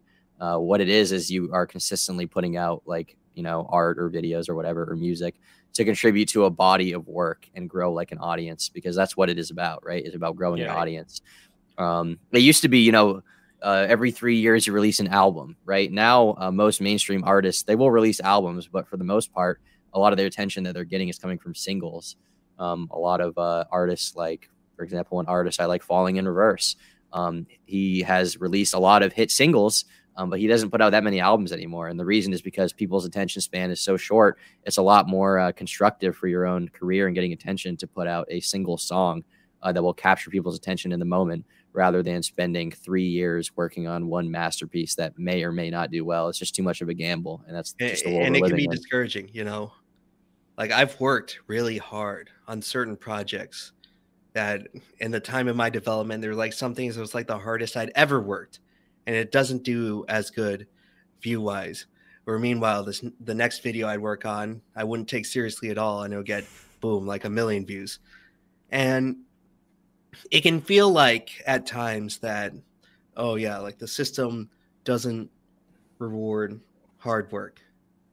But I don't know. So, at the end of the day, I think it's about working smarter, you know? It's really about doing better with what you have, rather than necessarily putting more time into something. Because you know, sometimes conditions will just shape things that way. It's like a Taoist thing in the way what Emperor Lemon just said right now, where he expected one thing to do better, but then this thing that was just like this casual video ended up achieving so much greatness. Yeah. So I don't know. It's interesting to think about this, but as far as original videos go, here I think is the big question for all the people, myself included, who want to do original content. You know, like, come up with an idea, come up with the characters, come up with an original story, and create that. That seems to be way harder to do today. And there are people who do that. Like, for example, my friend Patrick Smith, who is an amazing animator, he does videos that get, I know Tom, if I send you some of his stuff, but he just gets tremendous amounts of views, like millions and millions of views on his videos. Somehow he was able to, well, he creates amazing content, but also he was able to figure out how to spread it around. But for most people, making original content, it's very different than, and again, both of you guys make tremendous work, but your work is more documentary focused. You know, you make a documentary about so you're talking about like Yeah. like work that is its own thing rather than Yeah, and the talking work about that's its other own media. thing, it's not something that you would find in the recommended bar for topics that people know about. So even for Mount Everest, you would find a lot of mountaineering enthusiasts that will come up to your video, or the people who would have originally discovered you from The Simpsons or from, even home movies. Like that would be the way that some people who don't know of you already would discover you. So my question is for the people who just want to make, like, if we had like a Scorsese making Taxi Driver today, I keep using that reference, but if we had somebody like that, then what would be the way for him to be able to make sure that the most people end up seeing his work? Well, there's no surefire solution. I guess I'll be quick, Emp, and you can go. But I guess, it used to be for any kind of media, let's say music, the way people would find out about it was often through secondary sources like, say, TRL or MTV, right? People would go on TV and then they'd see music and then they'd go out and buy the CD as a result because they liked what they heard. And I think that there's more music and art than ever online. And ultimately, part of the role that people like Emp Lemon will take is, I mean, like he said himself, he likes to share things that he enjoys with his audience or stories that he enjoys with his audience. Undoubtedly, some portion of his audience will go seek out that media and become fans themselves. And so I think that's kind of the role that people like him will take, where you're talking about media. And even, as someone who is critical of, let's say, there's some reaction YouTubers or Twitch streamers, I may not be the fondest of, but part of their role is in sharing things with their audience as like culture curators, I guess. And so I think that's going to be a big way that people are finding content now. It's going to be from personalities online. So let's say you make an original piece of art, you make an original work. It may not get the most attention initially, but it can, develop a cult following online by being shared if it's good. And I think, maybe that's not the answer you're looking for, but I think that is a way forward. I think more like in terms of the dimension of the question being like, if you had like a sort of a mid to low budget film, that's obviously like something that's way too big of an investment for YouTube, but it's probably not going to get that much traction like the studio system. I guess now you'd have avenues like Netflix or Amazon Prime or HBO, some sort of streaming service. They're always looking for content. That would probably be the best avenue if you had something like that requires a lot of effort, like months and months. That's probably a little bit too daunting for. I wouldn't even go that far. I would say you're right about the Taxi Driver. That would be more around what you said right now. Where I would say people who are interested in telling original stories could look at would be more around like cheaper animation. But again, the algorithm may not reward that anymore, which is why I'm thinking, like, is that route even that viable? Like, well, would interesting. it? Yeah. Well, actually, this past year, you've seen great success with Smiling Friends, where they didn't come, or the creator Zach and I guess Oni used to be. He's part of the show, but I don't think he was part of the development as much. But Zach and Michael Cusack, they came from the Newgrounds School of Animation as opposed to traditional parts of animation, where there was always this prevailing idea that animation would be super expensive. And they ended up making that show, which was a good, competent product for television. And they ended up making it very under budget compared to how a lot of these other animated programs work. And so for stuff like that, there's sort of like a thriftiness that's learned from coming up the ranks on YouTube and not starting off with just like, I guess, institutional film investors. It's a different mentality where you have to basically use the tools at your disposal. I always recall there was stuff like there's services like College Humor, which were very big coming up on YouTube in the 2010s, and they try to branch off into like their own thing, their own content business with all these different writers and a whole company structure, and it's just too expensive. Like the nature of online content, the profitability does not come from the revenue. it comes from the ability to have access to that revenue while having just complete skeleton crew basically working on projects. Like, you got to be scrappy if you want to succeed in terms of this revenue model. It doesn't work hardly as well if you have a whole team of people that all have to be on payroll. You have the benefit of making content on YouTube and Twitch is that you can do it for low expense, or at least relatively low compared to what the budgets they're used to working with on television, where you got all these labor employees with unions and stuff like that. There's a lot of efficiency that comes out of making it for the web. There's some quote about that, about what is it? It's like creativity within limitation is usually like better than like having endless supplies, basically. And that tends to be true. I mean, it basically takes nothing to become successful.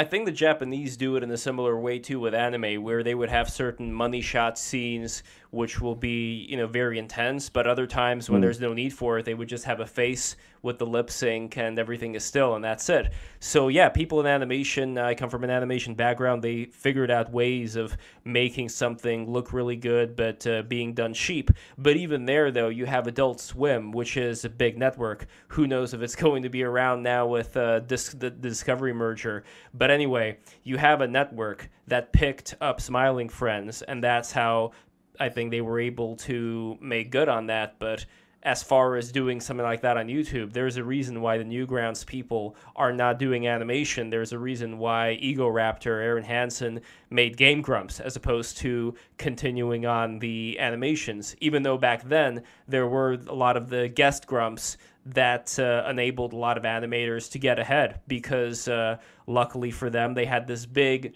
channel that can churn out all of this very fun video game watching content, and they could just make fan animations and get loads of views for that. But that doesn't seem to be around as much anymore. I mean, I think Guest Grumps is still there. I haven't really checked the channel out in a while. But do you see what I'm talking about? Like, as far as YouTube, like no networks, as far as just like going fully independent, cheap animation, what does the forecast look like for that? Well, I think it's actually quite good. Well, we'll see. We'll see what happens with this upcoming recession that we're likely going in. But ad rates have been consistently rising over the last few years. It's making it more and more profitable, especially for smaller channels now. And that's a good thing. When I started out, I first got monetization on my channel back in 2015, and it was a completely different playing field back then. Where back then there's basically an expectation that you had to work for free for years, which obviously if you're starting off and you're an adult and you have payments and obligations like that, when I was still a kid in school living with my parents, so I didn't have to worry about that, and that allowed me to work for free. But obviously it's not really realistic to sink in all these hours working for free. But it's easier to get monetization now, I'd say, than it was back then. For a moment in between, it became super easy, but then it started getting abused like crazy. So they had to crack in and set up some actual standards. I actually have a question for you, Emp. What were ad rates like back then, in comparison to now? Like, because we're always told like 2015 and 16 was like the golden age of monetization. Were they like the same as now, or? I couldn't really speak from experience back then, because back then pretty much all my videos were like copyright claimed due to the nature of YouTube poops. The few that did get monetized, I remember it being like, looking at the views, I don't think I can recall the specific numbers, but looking at the views and how much I was making from just the few videos that were monetized, it seemed like, wow, that's it's like better than I expected. But then I remember like at the tail end, like it was either like January 2017 or December 2016, I had my first $1,000 month on YouTube. And I was like, wow, this could actually be a thing. And then Jack Nickus wrote an article for the New York Times saying that YouTube was running ads on racist videos. And my revenue went from $1,000 to $90. Downward spiral. It took a little bit after that. I've never been a particularly big earner on YouTube, which may surprise many people because my videos do get quite good views comparatively to others, but I simply do not have the volume of videos to like create this huge wall of ad clicks. Like I tend to get like out earned on YouTube by people with like 1/6 of my audience. But you know, it's not about the money. It's about sending a message.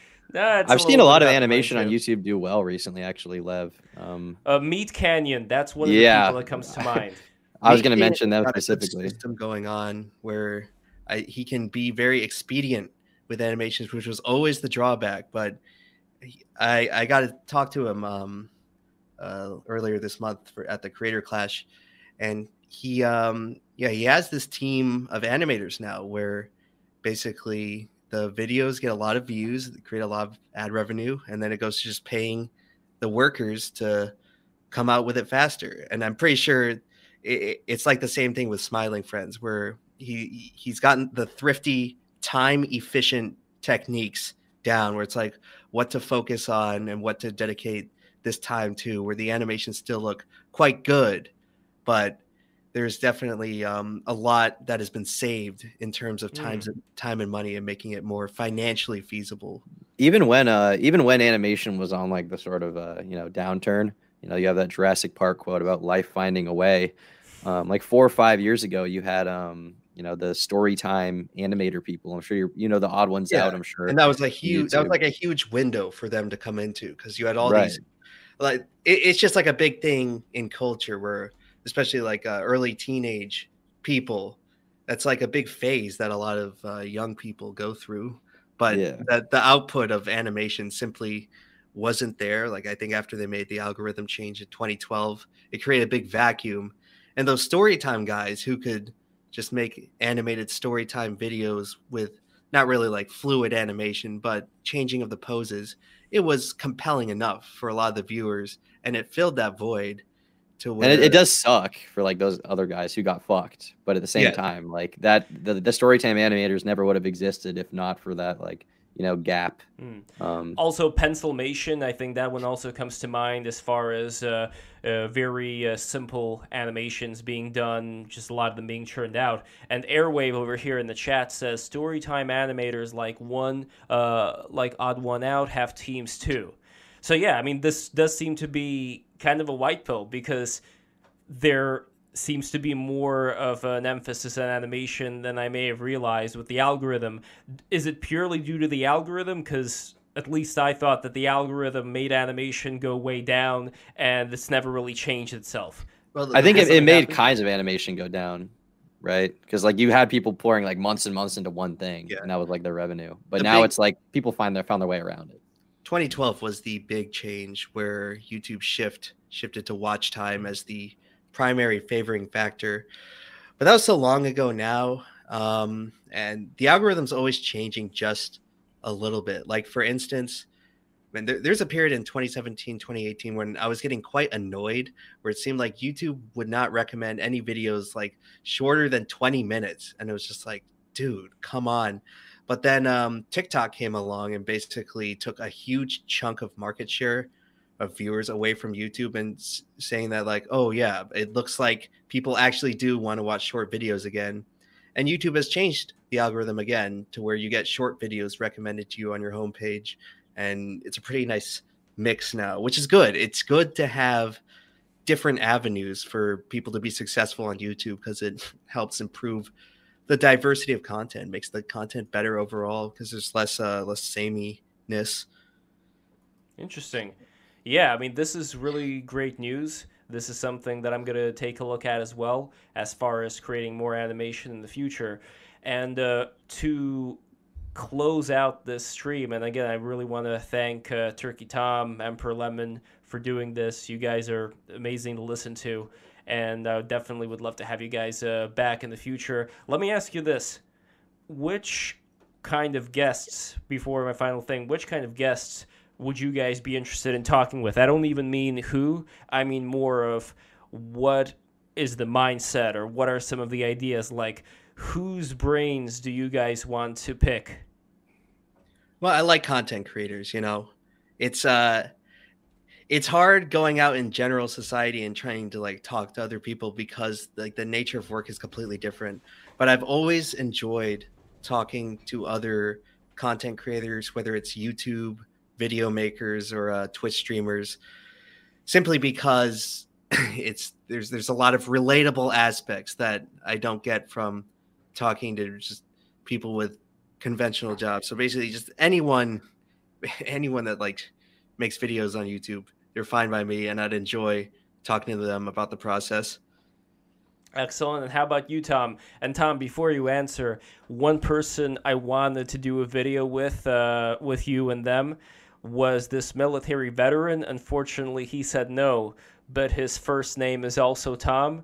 So I just wanted to do a video where you have like two Toms. One Tom, Turkey Tom, and the other Tom is this like military veteran who's been to Iraq and all these different things, just to kind of like talk about the differences. Wow. I mean, that's kind of like the original goal of Break the Rules, where Emperor Lemon, just so you know, like what exactly Break the Rules has been for a long time, where episodes like this is more of an exception, is I wanted to bring in people who are absolutely different in what their mindset is and where they come from. A lot of it being like, anonymous people online, on Twitter, together with various people from think tanks, you know, professional people who are in government and in various industries. Because there's a lot of shit talking that people do about how society is run, which is why I want to bring in people from that society into this conversation and pick whatever problems, kind of like we're talking about today. I guess you can bring me on to talk to a boomer then. Maybe we can get their side of the story after I just crashed all of them for an hour. Or maybe Eric Finman, who's this crypto millionaire or billionaire, I don't know. I want to get him on again. Who knows? Like, there's a lot of very interesting younger people out there, too, who are not the boomers that were responsible for the situation we're in now. And maybe there's something to be said for things that they're doing right now. I know I want to be very hopeful. I want to be hopeful that the generation I talked about before, the World War I, pre-World War I generation, can rise again in different ways, and we can salvage a lot of these problems kind of from feeling the pressure we're in right now. But before I go to Super Chats, Turkey Tom, I did not let you finish what you were going to say as far as who you want to be on Break the Rules with. I'd like to talk to some professionals who are not working on YouTube, people who have gone through the system that I left of going to like journalism school or like communications, basically stuff, and then actually got a job in the industry. Oh, you faded there. Turkey Tom. Did I fade? No, you're back. Sorry, I'd like to talk to some. I think I was facing away from the mic. I'd like to talk to some people who are working in the traditional media industry, not YouTube. People who went to school for 4 years, got a bachelor's degree, and then were hired, whether they be video editors or producers or writers for TV. I think you have some industry connections, Leb. I think it'd be cool to talk to some people who do that for a living and kind of contrast how their work is. Yeah, I could definitely see about that. So before we go to Super Chats, last thing I wanted to say, what we were talking about before, and that more spiritual thing, if I can try to pick my brain up together about this. And by the way, everybody who's listening to this, if you're enjoying Turkey Tom and Emperor Lemon, subscribe right now. There's going to be a lot more of these streams coming up. I believe on Thursday I'm going to have a very interesting stream. Alexander Bard is coming back in for that one, and we are going to have a special guest, never before, Luke Smith. Luke Smith, I just got to get a final confirmation from the guy, but he should be coming in with Alexander Bard this Thursday. But anyway, with that being said, the spiritual thing that I wanted to get at here, where I was comparing East and West, saying that I think that with the West, they have this sense of getting into somewhere that people have not been yet in terms of mind state. The problem that I have with the idea of just going back to this pre-agricultural hunter-gatherer mindset is there's a very interesting book about the human mind, how it's by Julian James, called The Bicameral Mind in the Bronze Age, about how he proposes that the mind was split in the sense that your right side would not really associate with your left side. So whatever was happening, people would interpret it as being the voice of the gods coming through. And it was in a way that people were not as conscious of themselves, their ego. They were much more conscious of everything that's going on around them but themselves. And you could say that that is a virtue, but a person's not really working on themselves. And how much does a person in that situation have this sense of self-awareness, have this sense of understanding of what's going on? Because it's one thing, I think, to, let's say, do something wrong and get beaten up for doing something wrong, getting spanked, and then never doing it again because you don't want to get spanked, versus not doing something wrong because you know inherently that this is wrong, that the other person's going to feel bad. What I'm basically getting to here is I think that there has been a transformation in terms of how people see themselves, in terms of understanding themselves as being a separate unit. Not to say that we can't have this sense of oneness again, but now we could possibly have this sense of oneness along with the understanding that we are also living, that we are also existing. Do you see what I mean? I hope I'm not being too fuzzy about what I'm trying to get at here. I'd have to check out the literature on that, but if I'm gathering correctly, they're basically saying that people are pretty much too much of an individual now, or too much of individuals to sort of go back to a time of sort of more tribal living where you would care significantly about the needs of the people around you. Yes, but also I'm curious as far as whether the people who had those kind of cares understood those cares as much. How much was it just autopilot? Like, let's say a mother bear would protect her young, or like a mother goose or whatever. You know, like there's just like these instincts, just these things firing, as opposed to just having a much more, you know, a much deeper understanding of what exactly all of this is.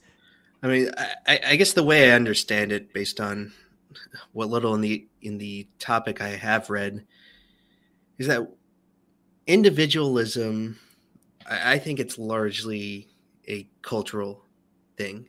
Where I think if you place someone in an environment where certain strong tribal standards were reinforced, and the word tribal now kind of gets used sort of derogatorily to refer to, I guess, partisan politics and behavior related to that.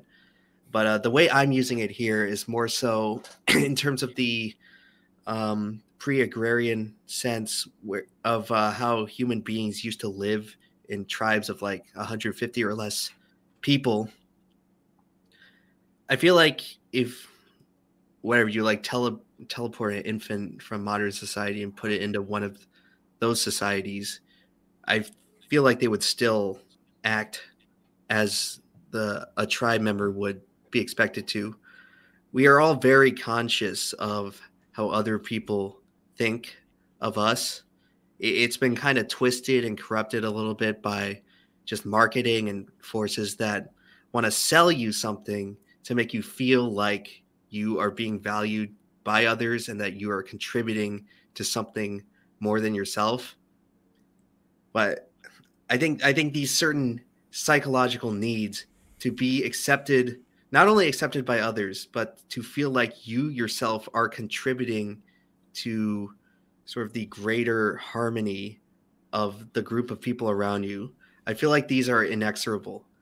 Like you cannot, like if you were to take this away from people, they would cease to be human. But what's the difference between, sorry to interrupt, but what's the difference between that harmony among humans and that harmony among a pack of wolves? Humans, of course, have a great degree of intelligence, and they have a ability for cognition that perhaps our modern understanding of, I guess, canine psychology, it doesn't really indicate that animals like wolves and even animals closer to humans like chimpanzees are capable of reasoning or asking questions. I I will say, you see what I'm trying to get at here. What I'm trying to get at is, why do we have these functions? Either it's just all random happenstance, or there's a reason for us to have these, which did take us out of this very natural environment and into what is, this chaotic mess. But I'm just trying to see, maybe there is something that we have right now, this sense of individuality, that's actually a good thing. That's actually something that can lift us beyond where we are right now, the cycle we're stuck in right now. Well, the thing is that regardless of what state man ought to be, is that people are very adaptable. People in history have adapted to some of the cruelest conditions that mankind has ever known, really. And they weren't necessarily happy, but they can survive.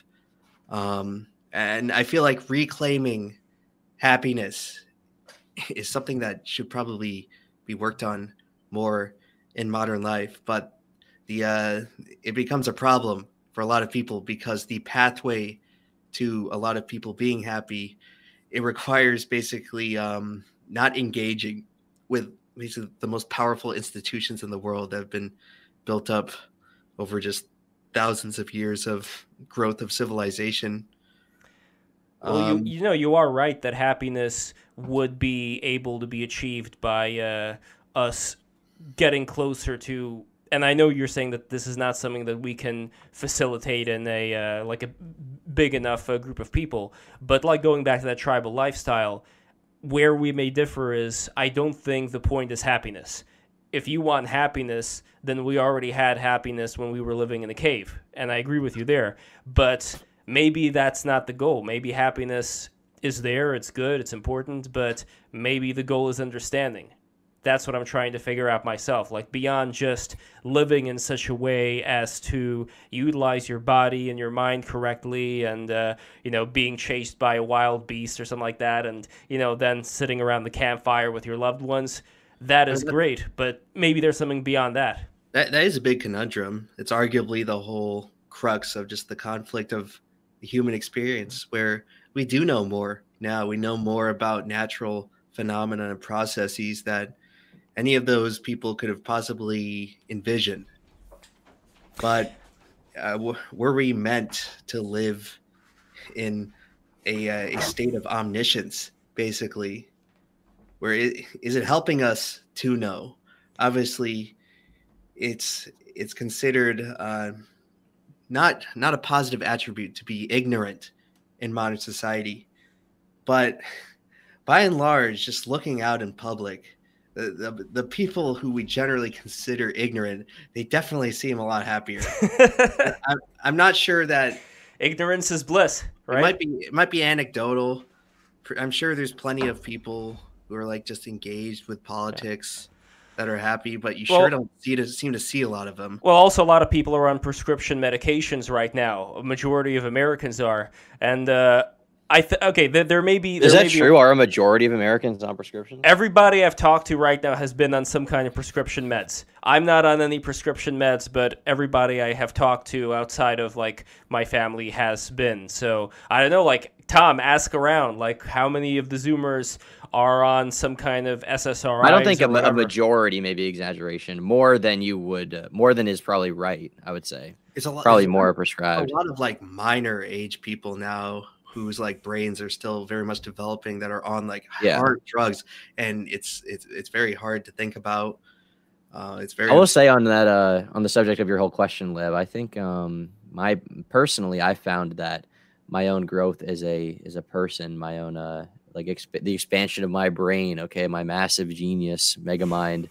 Imagine the greatest drawing of a Wojak with the biggest, most fertile, awesome brain. That's the Wojak me. Having sex with his own brain on top of his own brain, playing chess, right? That's me right now. But I found that the way that I got there, the way that I got to be so omniscient and genius, was through it was during experiences where I wasn't necessarily trying to help myself, experiences where I wasn't trying to be introspective intentionally. It just happened because I was around people or I was helping people with something, and by that I gained some greater insight. That's the whole point of like stories, right? It's like some outer conflict matches like your inner conflict, and as a result, like, you know, these come together, and at the end, the hero learns something greater about themselves, right? Yes. Because of what's going on. That's why we enjoy those stories so much. That's why we enjoy those stories so much, because our brain knows that that's based and it's pilled. Okay, it's all the pills.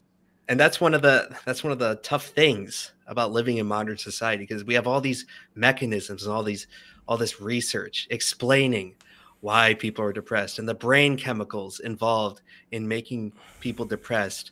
But a lot of it comes down to just sort of, I guess, heuristics, instinct, just kind of how you feel about stuff, which is just completely non-scientific. And it's hard for us. Like we can answer all this information, but we can't make people not depressed. You can put people on medication and it works for some people. You can put people on therapy and it works for some people, but it doesn't work for a lot of people. And that's what's kind of so frustrating about just the burden of knowledge. Great. We know all this stuff. And yes, we have scientific marvels that people 1,000 years ago would have thought that we were living in godlike, just complete euphoria over it. But even with all of our stuff, all of our breakthroughs, all of our knowledge, it's just, I mean, a lot of people these days are just miserable, and it's a hard thing to deal with. It's like we seemingly can't help them. I personally, I've never been diagnosed with any mental illness, but also because I don't place a great importance on diagnosis, because basically diagnosis is you go to a doctor and tell them you're sad and they say you have depression. That's what that is. But I am someone who struggles with, you know, that loneliness, that empty coldness of the world. Okay. I feel it creeping on me every moment. All right. I'm like Spider-Man in Spider-Man 3. Venom is constantly trying to take me over. He's trying to make me do evil things. He wants me to listen to Slipknot. He wants me to listen to My Chemical Romance all day on repeat. Okay. That being said, I have found that personally the most fulfilling thing for me, which seems like an intuitive answer, and it seems cliche to say, has been actively making a choice to hang out with people, to have experiences, to do things. And that has been the greatest thing in staving off the cold of this world. And I think more people need to be more focused on that, on having experiences, on meeting people, on gaining a greater knowledge of the world, rather than simply thinking about themselves, thinking about their own mental state, and thinking about materialism. I think that those things are harmful to your mental state. But I think that if you do spend your time focusing on experiences, on knowledge, on art, on gaining power in that way, okay, increasing your secret power level. And I mean this unironically, even though I'm saying it in a meta-ironic way, okay, as iDubbbz would say. I think if you spend more time doing that, the other things that you were seeking the whole time, like money, like the new Mustang, okay, like the new BMW 340i, okay, which has some very nice features, including, you know, when you pull into a parking spot, it will make sure that you don't hit the other cars beside you, so you don't scratch your new Beamer. If you spend your time on things, other than, purely money or whatever, those things will come naturally. And I think that's what more people need to be focused on. You know, it's not also literal. If you spend your time doing fulfilling things, I think eventually the money and the other stuff that you want will come to you anyway. So, yeah. There is also, I think, and by the way, Turkey Tom, I completely agree with what you're saying. There's one thing I want to add to that before we get to the super chats. Emperor Lemon, I almost agree with what you're saying. The difference, I think, is I don't think that a lot of the people you mention who have all this knowledge actually have the knowledge. What they have is a lot of facts they memorized and a lot of ways to access those facts on their phone or even by reading a book. I don't think that a lot of people who are educated are necessarily smart. People can be very educated. People can be overeducated. You know, they can learn a lot of different things that they then keep in their brain or somewhere on a tablet. But wisdom, which takes, I think, a longer time, as well as maybe some people are born, with more of that ability to gain wisdom. But wisdom is something that I think differentiates us, as far as not us three. Look, I'm an idiot. Both of you guys are very smart. And the point that I'm getting to here is that I think that there is something to be said for gaining the kind of wisdom where you don't really need to learn a lot of these different facts, but you have an overarching sense of an intuitive sense of what is the right thing to do and what is the wrong thing to do. And that is something that if people have more of, I think it's going to be a lot more satisfying to live. Right. Yeah. I mean, a lot of it comes down to either just applying the knowledge itself. And that's a skill not everyone's going to have. Not everyone's meant to be the great philosopher of our age, even though if you look on Twitter, a lot of people certainly think that way. But there's something to be said about, I guess, what Tom was saying, where there are these certain universalities. I think I mentioned them in like reading the Tao. People 2,500 years ago, people today, hunter-gatherers today that are studied, but they're using the societal framework from 10,000 years ago. There are these certain universal things that make us happy. And I'm not going to sit here that it's like a guarantee where, oh, if you just go out and make some friends, you'll be happy. It's more complicated than that. I understand. But I think it's important to acknowledge nowadays to not just sort of fall in to that hole where we have autonomy in our lives. It might not be a lot, but we have it. We have a little bit of it. I mean, antidepressants in themselves, they're not designed to make you happy. They're designed to make you able to function so that you can go to work. Yeah, they're right? So that you can go to a 9-to-5 and slave away. So they're designed to chemically just simulate the brain chemistry right. of a healthy person, but it's not a long-term solution. No, it is not. Cigarettes are, but I'm not going to try to be Mr. Therapy, Mr. BetterHelp over here, Dr. Phil. Not bring you something, but I just will say that there are certain things that we know, and at least you can know on a personal level that make you happy, and if you want to prioritize your happiness, which sadly a lot of people don't seem to want to do, if you want to prioritize it, though, you can position yourself and cut out certain things in your lives that do not make you happy. I mean, when it comes to depression, I mean, like the real question should be, why aren't more people depressed? If you're waking up every day to do a job you don't like, to, hang around people you aren't particularly interested in, making money to what end, right? So you can exist and then fucking die with nothing. Like, if that's your life, why wouldn't you want to kill yourself? So, I mean, I think the real thing that most people need to do is reevaluate their whole life. It's rough. Like I said earlier, people will adapt to awful situations to survive. They will be miserable, but they will survive. Could people adapt to turning into animals? Yeah. I mean, I think if the circumstances were so that, I guess, just modern industrial technology were destroyed, a subset of people would be content with going out and just living in the woods and farming or basic subsistence level. That's not what I mean. I mean, really? Like actual animals. Like imagine evolution, but in reverse. So like, I don't know what that question even means. No. This is secretly brilliant. Like when I was saying I'm an idiot before, that was a lie. I'm actually very, very. I mean, smart. I agree with that. That is a lie. You're not an idiot. You're very intelligent, large-brained. No, there is something that's going on, which either it's complete. Here we go. Here's a spam. Either it's something that's complete idiocy.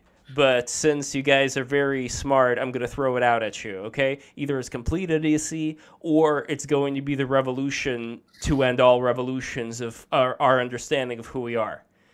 What if, all right, and I understand archaeological evidence, archaeological schmevidence. I don't care anymore. I don't give a shit. What if the humans came first and then came the monkeys? What if monkeys are a deformed human being? Well, that's tough to think about. It's just like putting time in reverse, basically. I don't even know if animals are capable of comprehending happiness. I don't know. Well, if you can imagine it working one way, why couldn't it work the other way? Um, I don't know. It's just very hard for me to I know, it's visualize. like a whole different mindset. Like, There'd be, like- imagine... I don't know if there'd be like any natural. I guess like H.G. Wells, The Time Machine, talks about like humans splitting into like a super smart and a super brutish group of people. So maybe that's one what way. you're kind of getting at. I mean, also, What look was at that all... group of cave things? The troglodytes? Right? No, Remember it was them? the Morlocks.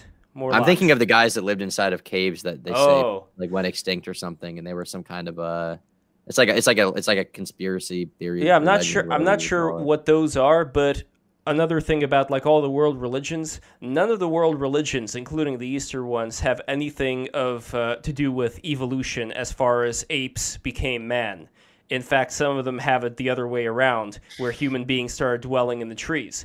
So it's an interesting way of thinking about life, because here's another really weird thing.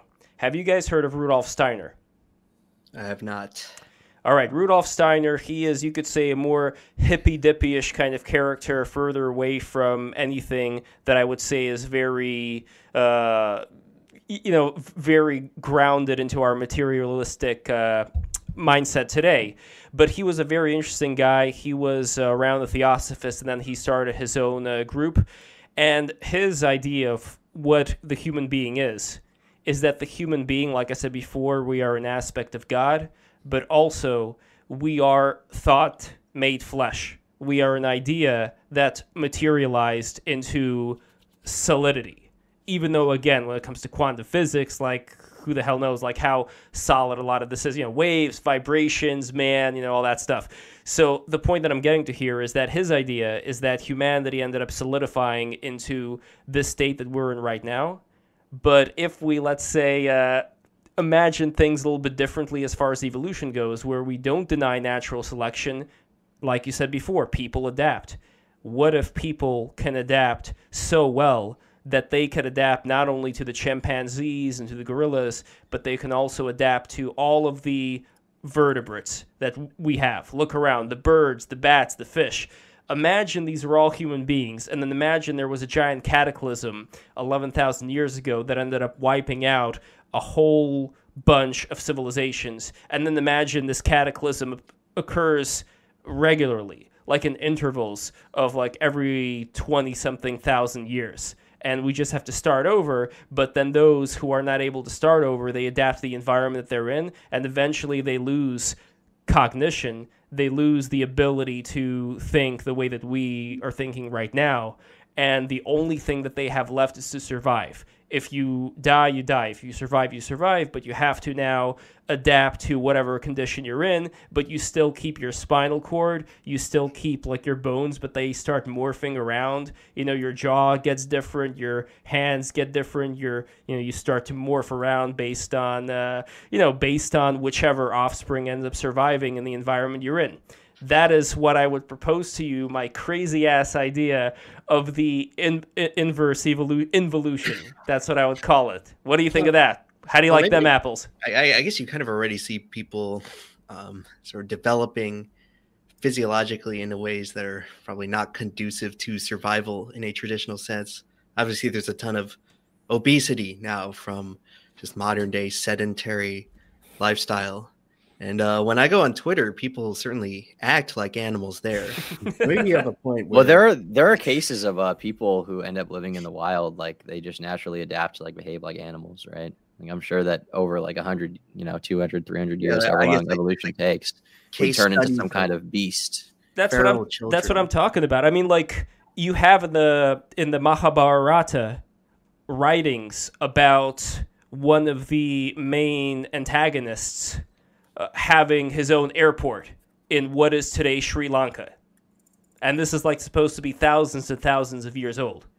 So, again, I don't want to go full like ancient aliens on you, but I do think that there are certain things that may have existed back then that we completely forgot about, and we are, like Graham Hancock says, a species with amnesia. All I'm doing right now is seeing how far this can be extended. Like, if we take at face value a lot of these ideas that people had of these giants, the Nephilim, coming, the angels coming down to the earth and copulating with the earth women and creating giants. Like, a lot of this sounds like fantasy, but there are like certain giant skeletons out there that people end up discovering, and who knows? The point is that I think this is the way out. Okay, I know this has been a very black-pilling stream. I think this is the way out. I have this sense of wanting to discover whatever realms happen to be close to us right now, and I want to bring a bunch of very intelligent people to discover these realms with me, to figure out what exactly this is about. Why exactly are we here? What can we do with the abilities that we have to think, to process information, to gain certain insights, and what exactly did happen in the past? I want to discover it all. So that is the other thing that Break the Rules is going to be doing for those who are tuning in right now. And yes, on to the super chats, unless you guys have anything else you want to say about that. I think the only way to break the rules and be happy as a young teenager is to do Adderall, smoke Newports, drink Monster Energy, spend all of your time playing Counter-Strike, only surf maps, and do nothing else for 6 years straight. And at the end, you will reach happiness. So that's my thoughts on that. Yeah, I guess my quick fix for happiness is to log off Twitter and to just stop buying products. Yes. Smart man. All right, on to the super chats. And we have a big one to start us off from Vicious Canid. $20. Emp, would you ever do a video on progressive rock? I know you put a lot of progressive rock in your videos, ELP, Soft Machine, etc. What got you into progressive rock in the first place? Glad to know someone else my age enjoys it. I just started listening to it probably around 2015, 2016 when I was at the tail end of high school. Just browsing music on YouTube, just going and looking at different popular songs that I'd heard the names of but never listened to. And I ended up really engaging with the genre. In terms of an actual video, it's always just so hard to work with actual music on YouTube. I don't see myself doing it anytime soon. I do, of course, for those who are learning about it, I have a new website now called DNN, or downward.news is the URL, where I'm trying to do more independent written content. And if I ever do stuff with music, it's probably going to have to go there, because even just like playing more than 5 seconds of a song in a YouTube video, that's going to make it completely unmonetizable. And I'm at a point where I have enough financial dependencies where that's not an option for me right now. And that those consequences are let alone to it getting blocked and a bunch of other problems and complications. It's just YouTube is just right now is too hostile towards working with music. It's gotten better, I will say that, but they need to instill a whitelisting system where you can pay to license a song through YouTube and not have that video taken down. Once they put that in, I definitely do want to cover a lot more musical topics, because there's a lot of artists, I think their story deserves to be told, but just the way YouTube is administered, it's not like movies or TV shows where you can play a bit of the clip and not worry about the video getting taken down. Music is the single most harshly patrolled thing on YouTube, and the way it stands now, I just could not conceivably make a video about it. Well, hopefully things change. That's a super frustrating thing, because I want to do a video about one of the most hated bands of all time, okay, Nickelback. Unfortunately, if I was to ever do a video about them using their music, I would probably end up being like personally visited by whoever their record label is, like UMG, to my house, and they would put me in shackles and put me in like indentured servitude for the rest of my life for using even one smidge of their music, because you just can't do that on YouTube. And that's only going to get worse, I think, as well, unfortunately. My ex-girlfriend, who was from Beijing originally, she was a big Nickelback fan. She tried She tried to show me, how they're actually like a really, really good band, and she showed me a music video on the iPad. And look, back then, I was very enamorous, so I agree with her. Nickelback's great. Anyway, yes. Baron Julius von Brunk, $2. Top 10 anime crossovers.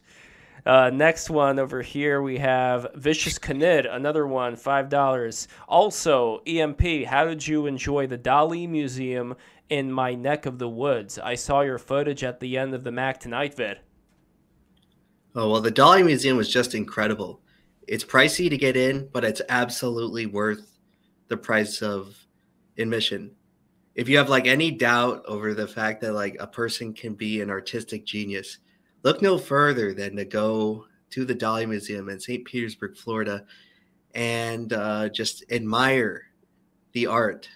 It's I had like an ethereal experience where I don't know if it's in my head.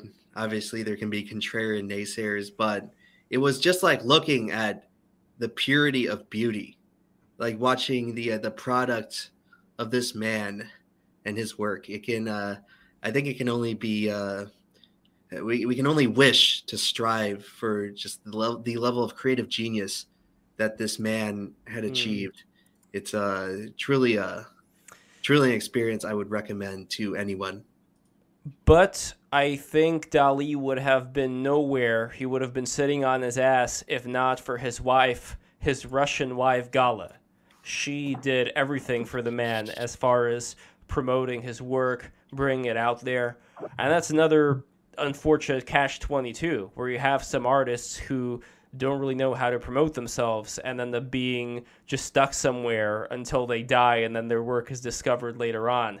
So they need to find their own, spouses to, kind of like get them out of the muck and just focus them like some weapon on, okay, do this, do that, do this, do that. Some people need that.